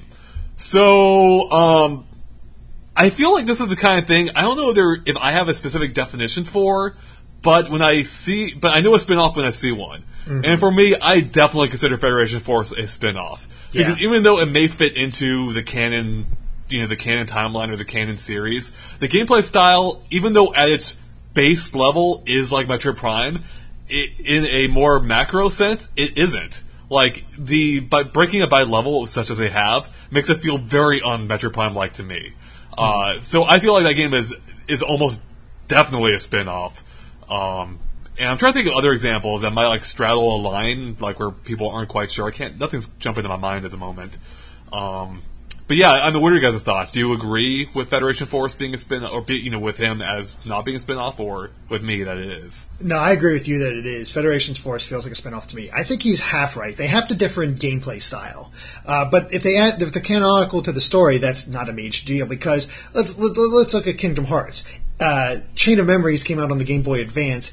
Totally a spin-off in terms of how it plays. Like the whole card-based battle system, that is not like the main series at all. Yet they did make the story kind of necessary if you want to understand what the hell is going on in Kingdom Hearts 2. It makes it kind of weird. But I don't think it being canon or not has a major portion to do with us being a spin-off. I think it having, playing differently is the major factor here. Yeah, I agree with that. Like, even Zelda has tons of spin-off games that fit within the official timeline, like Four Swords Adventures, or just original Four Swords even. And now Triforce Heroes. Yeah. It is interesting. It's actually secretly a great question because it really does get down to the nitty-gritty of what really specifically defines a spin-off. And it's true. The more I think about it, it's kind of hard to draw that line because while I agree with both of you that Metroid Prime Federation Force would be a spin-off, I can also see the argument for it not being a spin-off. So it's kind of interesting. And for me, I think I look to the Mega Man series for my kind of inspiration of what it does and does not. Well, but it actually is apt here because Mega Man has like 7 different series that spun off from the main series. But it's interesting because I don't consider like Mega Man X, for example. I don't consider that a spin-off. It's very much a sequel series in the vein of the original Mega Man. It's a direct sequel. At the same time, Battle Network, I absolutely would consider a spin-off because it completely switches up the gameplay and kind of takes place in its own timeline.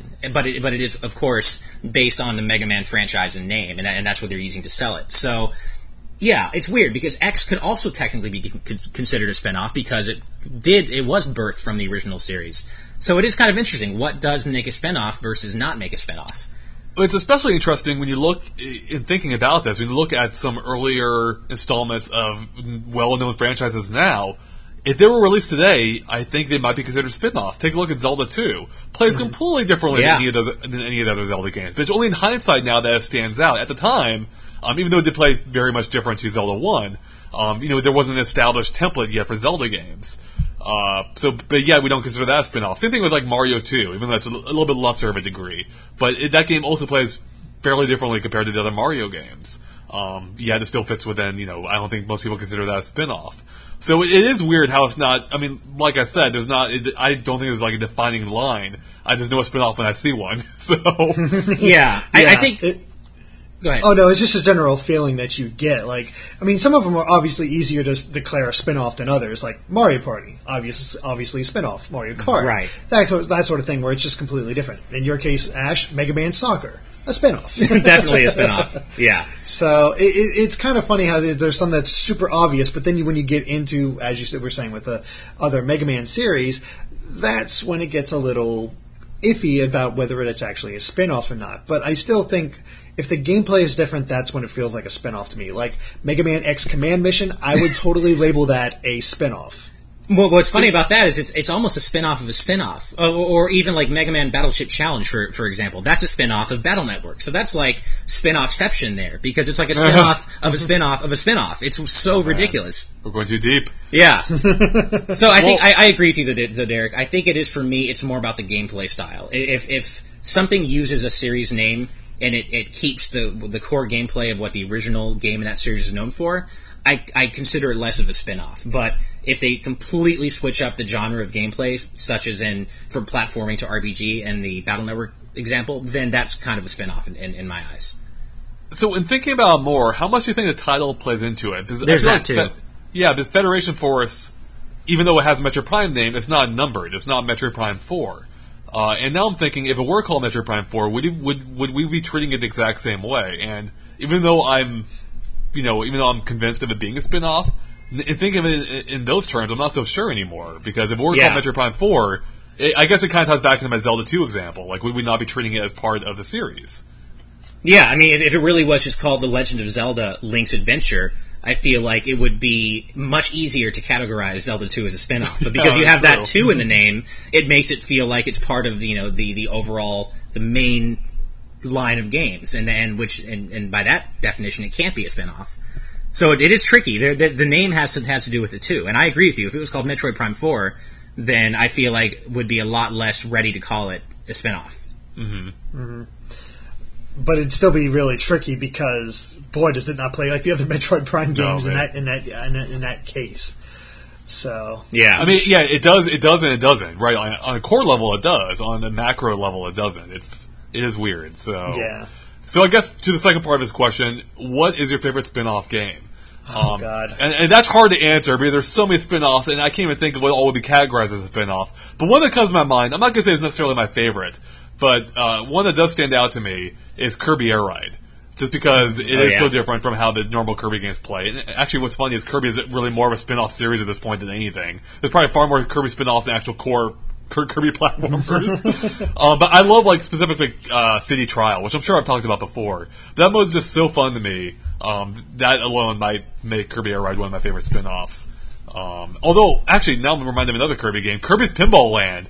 I had such a blast with that game, too. Because it took... It combined, Kirby elements with pinball and turned into something that really, as far as I know, didn't exist up to that point. I think this was even before Sonic Pinball. So, it made a platforming pinball game, and that was a lot of fun. Excuse you, Sonic Spinball. Spinball, yeah. My bad. I'm actually also reminded of Kirby Mass Attack, which I really also enjoyed as a spin-off game. I wouldn't say it's my favorite, but that was an example of a really good spin-off game in my mind. For me, it's all Kirby. It's Kirby games all the way down. I know, right? Yeah. Well, Kirby's very good at the spin-off thing. That's why there is so many. It's true. I think the easy answer for me is the Battle Network series as a whole. Like, not just because I'm a Mega Man fan, but like I know a lot of Mega Man fans kind of rallied against the Battle Network series because it wasn't, a platformer. But I don't know. For me, I guess it was just the right place, right time. But I became completely captivated by its kind of Saturday morning cartoonish universe, and I just got really drawn in by like the idea of what the Battle Network world was all about. So for me, my favorite spin-off has to be the Battle Network series as a whole. Like I think it really took the idea of a spin-off and executed it really well. It is so hard for me to determine what is my favorite. There's so many good games out there, but I'll have to go with Andre. Just the first one that popped into my head, and one that always stands out to me is sort of like this fun little spin-off title is Pokemon Conquest, which was sort of this weird spin-off that was a combination of Nobunaga's ambition. So you got a strategy gameplay with Pokemon, and it worked. It was a lot of fun. It was quite challenging. It felt really different, and I ended up really enjoying it. Also because I enjoy strategy games as well. So I don't know if that's my absolute favorite. I'd have to really look at all the games I played, but it is up there as a really good spin-off, and while sticking true to the core, but also being sort of its own thing. Here's a question. What do you consider Sticker Star? I was just thinking about the same question. Oh, yeah. I was thinking about that and Mario Party Star Rush. I'm like, is that a spin-off of a spin-off? Right, that's what I'm wondering, right? Yeah.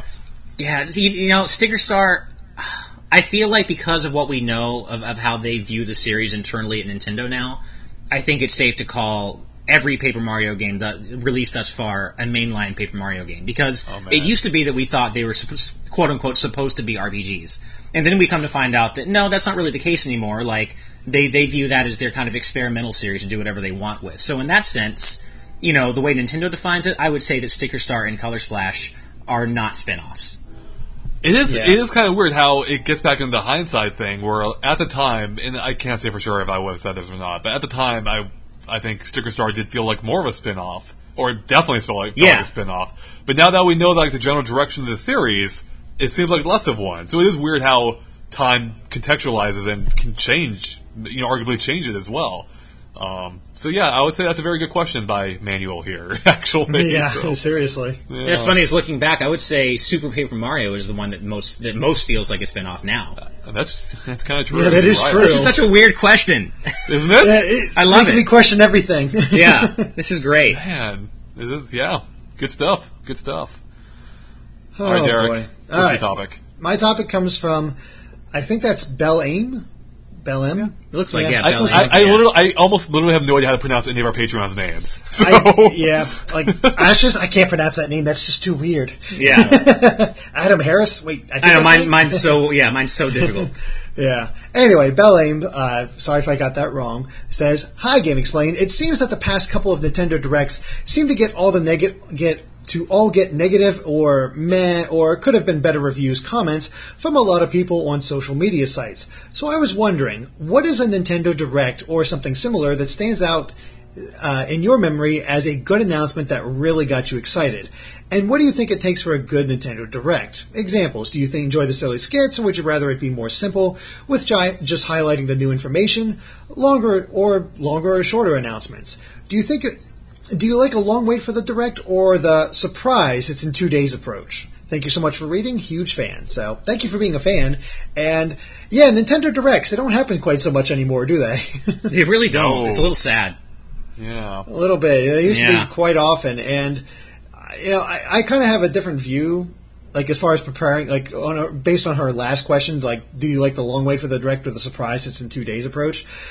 To me, no matter what, it's sort of like, especially with this sort of job, it's sort of like, oh God, like I'm excited, but it's like, oh, that's going to be so much work, especially for what we do with each Direct. It's true, and how we cover it. Yeah. It's like half the time we can't even enjoy it in the way that other people can, and it gets to be quite hectic. I didn't even watch the latest Direct until today. Literally, I had that's true. I had not seen it before, so that's crazy.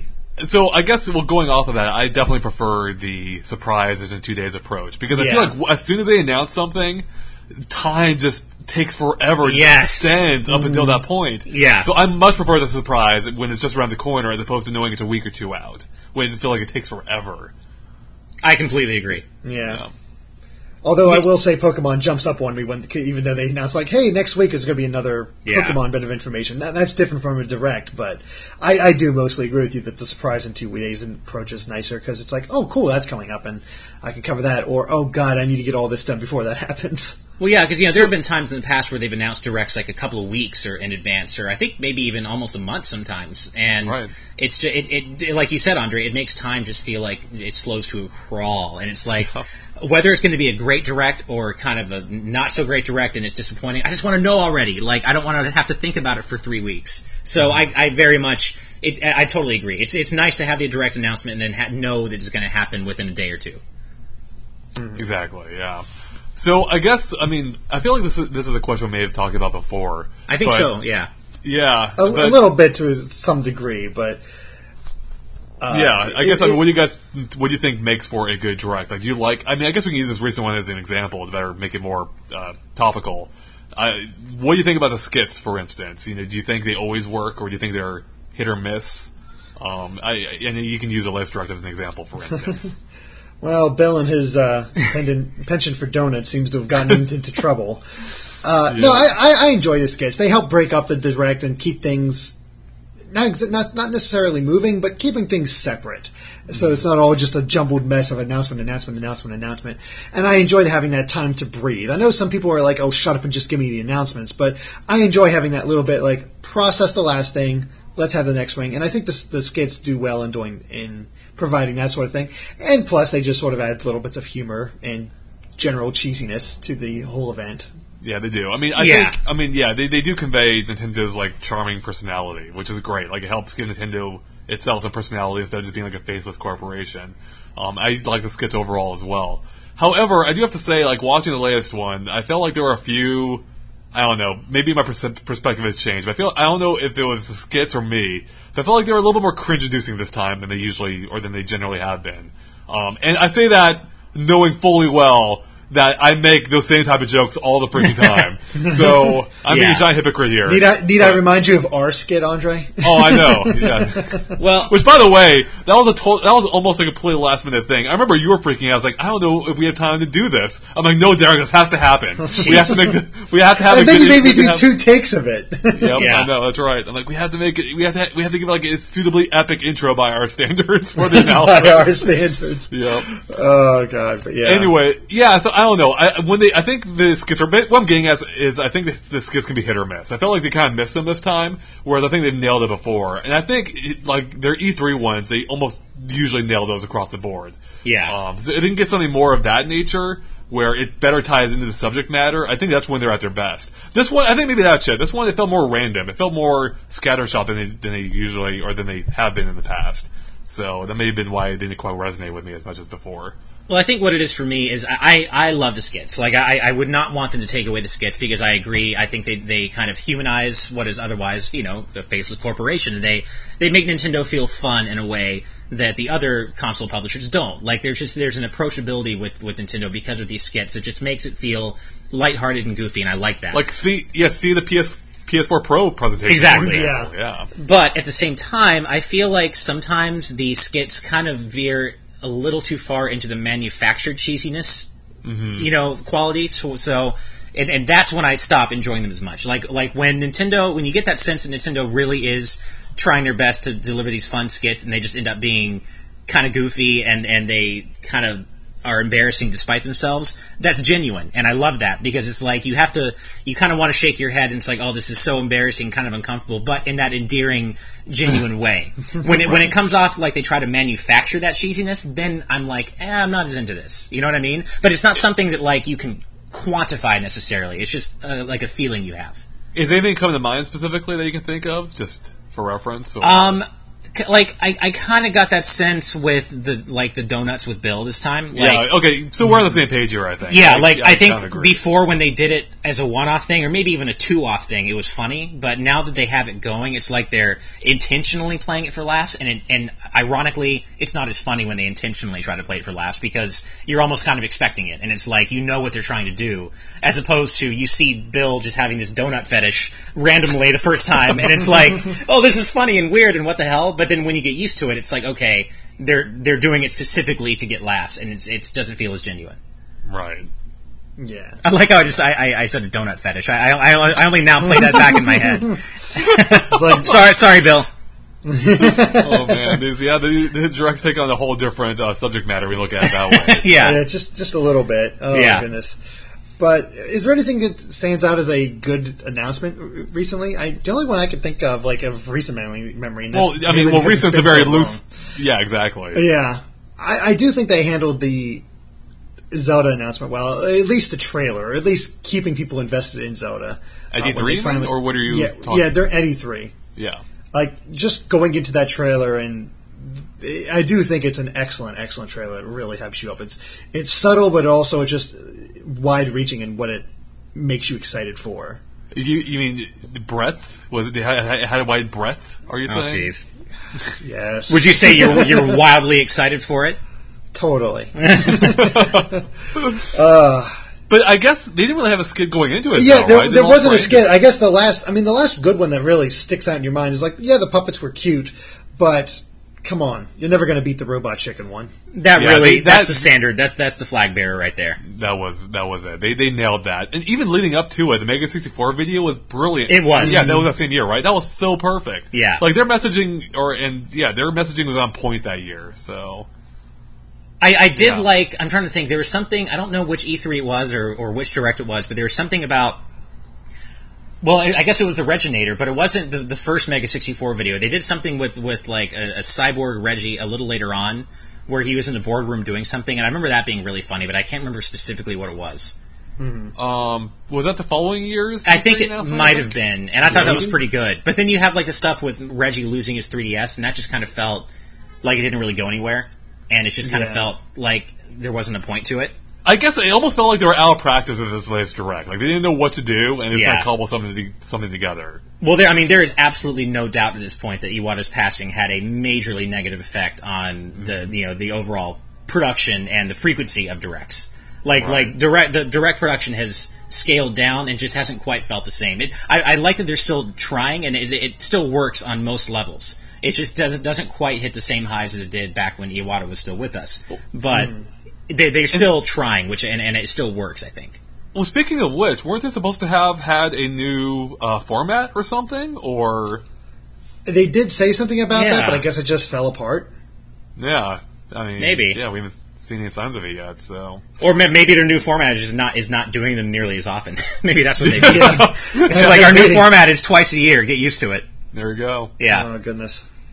Yeah, it's interesting, but I do got to say, as far as like sort of like the directs we're used to, where there's funny skits and all that between all the announcements, I think obviously Robot Chicken is the big one. But as far as like getting information out, just bing bang bam boom, Smash in the 50 announcements trailer, 50 announcements direct with the announcer. Oh, that was brilliant. That was fantastic. So good. Yeah, because there was no fluff. It was just there was no fluff. That was the amazing thing about like going in. We're like, oh, they're going to reiterate a whole bunch of stuff we already know. Literally every bullet point is brand new. Yeah, or to some extent. So yeah, that was awesome. They nailed that. Like their whole like lead up to Smash Brothers is totally on point as well. The Smash Directs are fantastic.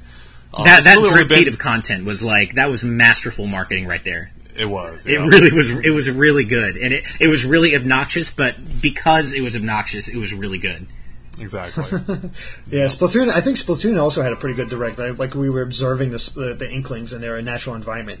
Like there's sometimes where they have different formats, and those formats really work where they really focus on the game, and you can really tell they're all about that game. That works so well. Well, we are getting the Animal Crossing Direct in the fall, so that is true. Yeah. Oh, I really like that Mario Kart 7 video thing they did. It was before, not 7, 8. It was right before Mario Kart 8 came out. They did a Mario Kart 8 Direct. And there was some cheesy video where they were talking about how good the characters look in the karts, and like they were showing off the different poses that the characters do when they do tricks, and there was this really calming, soothing female voiceover talking about how great like Donkey Kong's fur looks, and it was really cheesy, but it was really funny, and it landed. It absolutely landed, and I loved it. Oh man, now I'm reminded of those old videos they used to send out on VHS. Oh, I love those. I still have one somewhere. The Donkey Kong Country one's my favorite. I've watched the Donkey Kong Country VHS preview thing. I had to have been like 100 times before that game came out. Oh, dude, I know exactly what you mean. I watched the Star Fox 64 one and the Pokemon one like so many times. I literally had the entire thing memorized. Yeah. I can recite line by line all 10, 15 minutes of it. So. And they were so 90s because they were hosted, or at least a lot of them were hosted by that guy with he wore the backwards baseball cap and had the really long hair. Yep. And he wore the jean shorts. He was so 90s. And those videos are so 90s, and it's great to go back and watch them now. That's true. Yeah. Man, well, speaking of your Animal Crossing, Andre, I just had a thought. Theoretically, that Direct should take place after the NX has been announced. Theoretically. God, let's hope. Jesus. Wouldn't it be something if they do make it like an Animal Crossing focused Direct, and we have Animal Crossing NX announced? Oh, snap, dog! Oh, man. That'd be awesome. That'd be cool. Yeah. I could see it. I mean, it's been a while since it's been a few years now since New Leaf. Yeah. It's really possible they'll roll it out as, as a big title for the NX early on. So, and that would be a big one. People love their Animal Crossing, and boy, that would give them a lot of playtime. New Leaf was huge. Like that game blew up. Yeah, it was. So it makes complete sense to have that game early into the NX life cycle, and especially if it's the hybrid with the handheld and console. That's perfect for Animal Crossing. Yep. Well, hell, I mean, New Leaf is so huge that it's getting a new update soon. So, I mean, it's 2 years old, and we're still getting a new update. Maybe that's it. Like, maybe it's a way to remind people of, hey, do you remember how good Animal Crossing was? Yeah. Well, get ready for a new one coming out in a few months, too. So that could work so well with the handheld console hybrid idea. Oh, man. Yeah, absolutely. Like, that game was basically made for it. Like, because that game started off on consoles before moving to handhelds. It only makes sense for it to now exist on both. That'd be great. By the way, backing up for a second, did you say "Oh Snap Dog"? I did. I think we just found a front runner for the name of this week's podcast potentially. Oh, snap, dog! It's pretty good. Oh God. Yep. Andre's stuck in the 90s.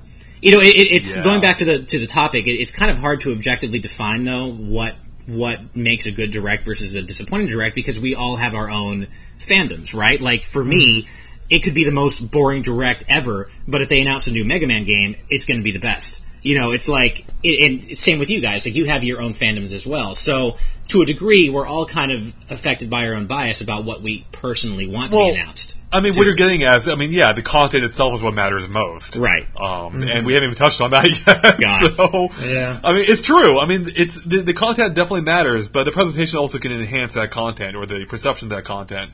Well, like, what's funny is, so I didn't watch it direct. I found out, or until today, and I had found out all about the news from you guys afterward. Like, I remember...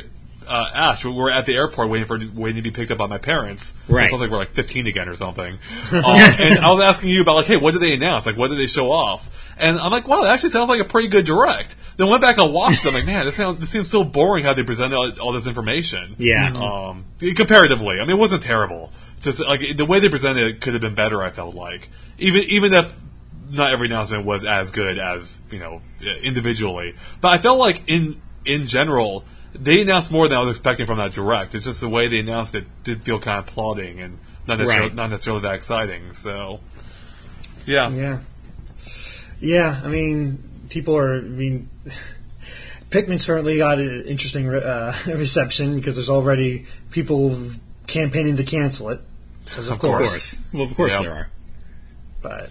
No, I do think content has a lot to say about it. It could sound good, but also like what they show might not be as exciting. Like, oh, cool, they showed this, but what they showed also isn't that exciting, or doesn't actually look that good. And I think that's been the problem, is that the lineup recently just hasn't been super exciting for most people. It's very niche. Yeah. Yeah. Mm-hmm. So, oh boy, but yeah, that's. It's hard to define a direct, but I guess that's sort of like, there's what we enjoy about it, so do more of that, kind of. Yep. Here, if Mother 3 gets announced in a direct, that's a really good direct. There you go. Exactly. Yeah. It is kind of funny. I guess, so much of it is dependent on the subject matter. Like, exactly. They could have done anything they wanted with Smash and it would have been fun, right? So. Right, exactly. And personally, let's say they announced like Pikmin 4 in an upcoming direct. I would recognize that would be really exciting overall, objectively, but for me personally, I would probably view that as a slightly less exciting direct, just because I'm not a Pikmin fan personally, even though it's a great direct for other people. So it really is kind of, it's largely defined by what you want and what you want to be announced and what you're excited about. Right. Mm-hmm. All right, Ash, since you were talking last, what's your topic? All right. Well, and I hope I get this right. This is a really, really complex name, but I think it's Adam Harris. So I hope I got that right. Are you sure about that? Yeah, right. I think I am. No. A dame? A dame. Adam Harris. Hey, is? Yeah, something. Adam Herreras. No. Herreras, there so Adam Harris, sorry Adam, we just totally butchered your name, but no, Adam Harris says, hey guys, I just got over a really bad sickness and I had to take some time off work. Fortunately, I was able to play some games to get my mind off the pain, and it brought me back to when I would do the same thing as a kid, when I would get sick and stay home from school. My question is kind of twofold. Do you have similar memories of playing games while you got sick, such as during the week of chickenpox, etc.? And if so, are there any particular games or types of games you like to play when you're sick? Kind of a weird question, but I was thinking about it a lot this past week. Love what you guys do. Well, thank you, first of all, for being a fan and for following us on Patreon and loving what we do. We appreciate that. And I think it's an interesting question, because it actually called back to an experience I had as a kid playing Super Metroid, where I don't remember, I think I got a really bad cold or something. I don't know, but I was out of school for like a week, and my fever was running really high, and I had like a bad stomach thing. Like, I was really sick. And I was playing Super Metroid at the time, and I was stuck in Meridia. And back then, when you're a kid, getting through Super Metroid isn't the easiest thing. It's a pretty big game. In Meridia, I was completely lost. I'm like, what do I do? And it was just permeating my thoughts because I was a kid and I was sick, and of course I'm going to think about video games and like what I'm playing. And I actually dreamt up the way to progress through Meridia. Like, it was so thoroughly occupying my thoughts that I went to bed thinking about it. And I would dream about it, and I tried what I dreamt, and it ended up working.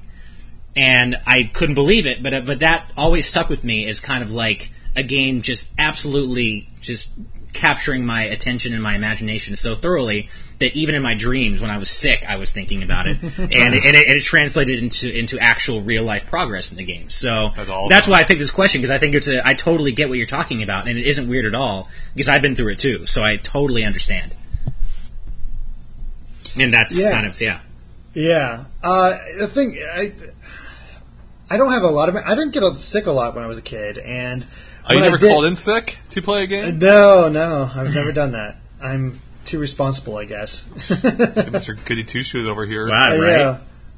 Yeah. Oh well. I mean, my parents sort of instilled the idea in me: if you're not throwing up, you're fine to go into work or go to school. So, yeah, I'm one of those. But the thing is, even when I was home, I don't remember playing games too often while I was sick, because usually my mom was like, you can't do it. You just watch TV. You can't focus on it or anything like that. So I just wasn't kind of allowed. And the only thing I can think of is sort of playing my Game Boy and playing like Super Mario Land or Super Mario Land 2 and playing those when I was a kid. So I guess if I had to choose like games that I like to play when I'm sick, it would have to be platformers, because that's what I mainly played as a kid. But I also think it kind of works because platformers are also kind of mindless. You don't have to think about them too hard, so they also don't, they don't wear you out as much. So yeah, putting in a good platformer and playing through that while I'm sick, I can see that being a good time. Or a better time. I don't really have any specific memories either of playing a game while sick. I'm sure I did. I know I did. There's nothing is really standing out. But I will say there's one thing I've been maybe afraid of playing games while sick too. Even though it hasn't happened to me specifically with games, but this is kind of unrelated. But I watched Men in Black once while sick. I was not feeling good. And every time I watch Men in Black since, I'm always reminded of being sick. I'm like, this sucks. I ruined this awesome movie. So I'm always reminded of being sick. So I wonder if maybe I maybe subconsciously started avoiding games after that point while sick. So I didn't have that same association with them.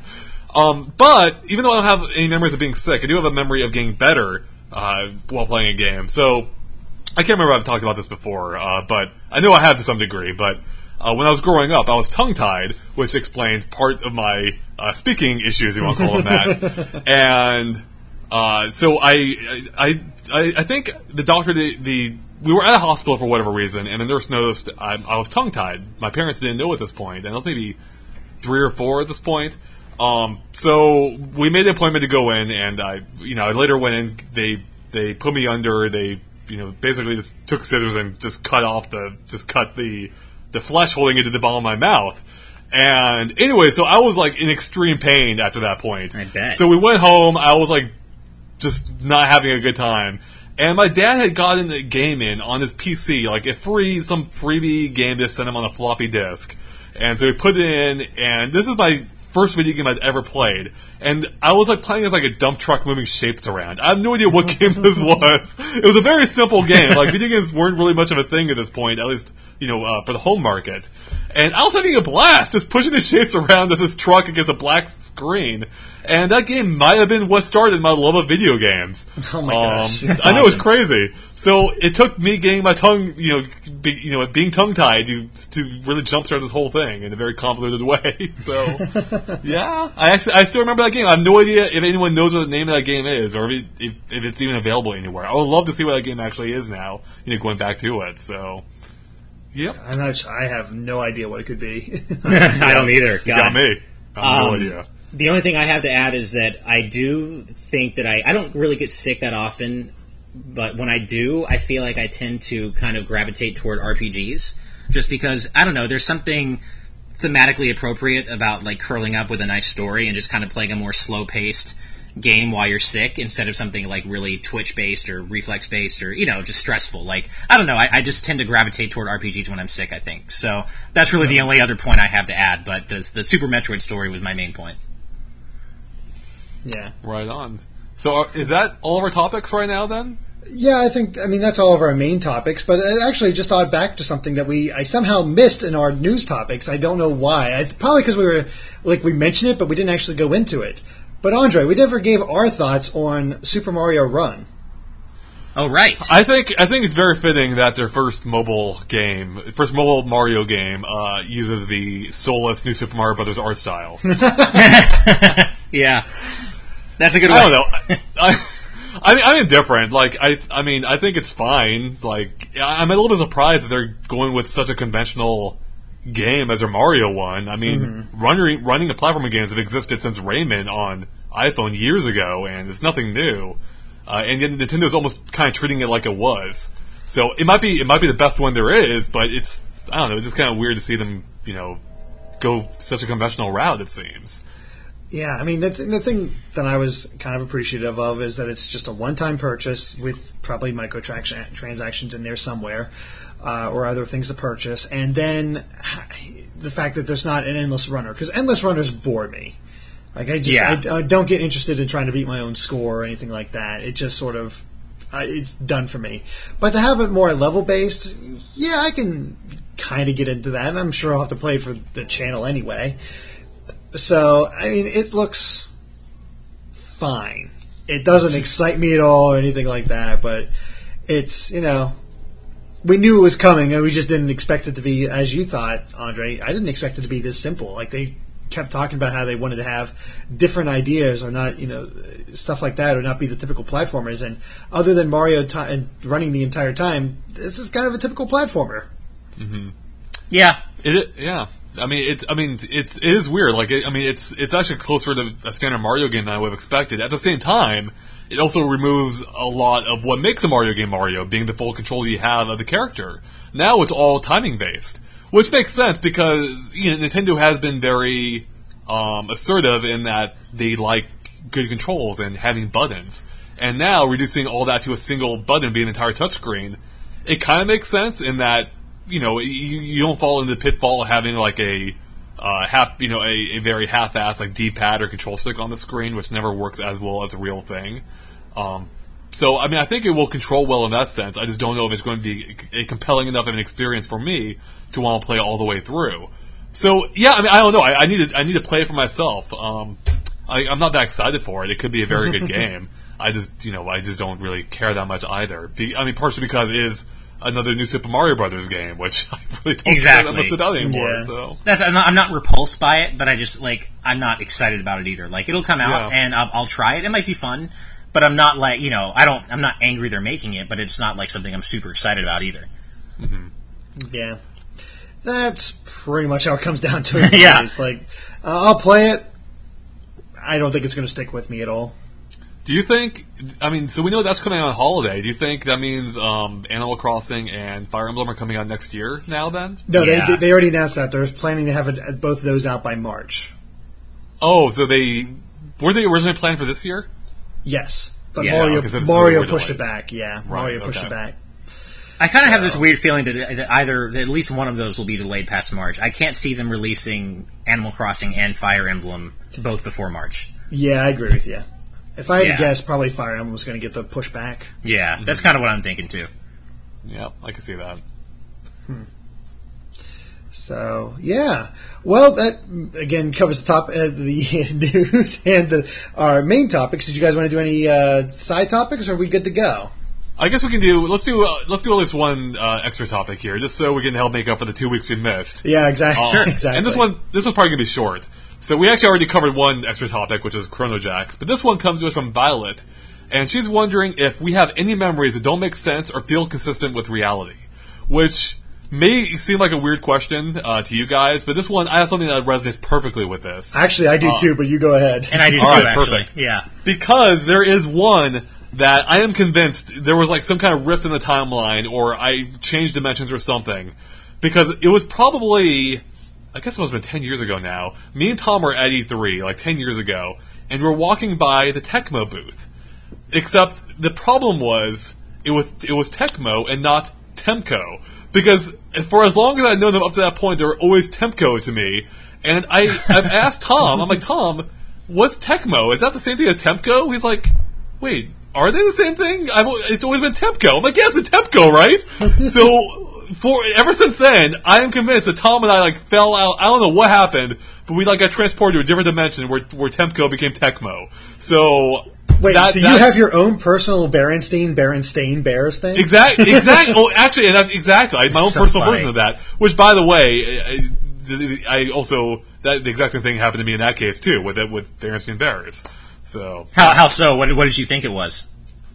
whichever one. Now I'm confused on whichever one was original, but whichever one people are confused by. Oh, okay. That's how it was for me too. It's the one that wasn't the actual original reality. So. Gotcha. So you just came from another dimension. That's all we can determine. Where things Yeah, are spelled Berenstein, differently. right? It's not Berenstein. It's Berenstein, right? Like I think it's Berenstain Bears.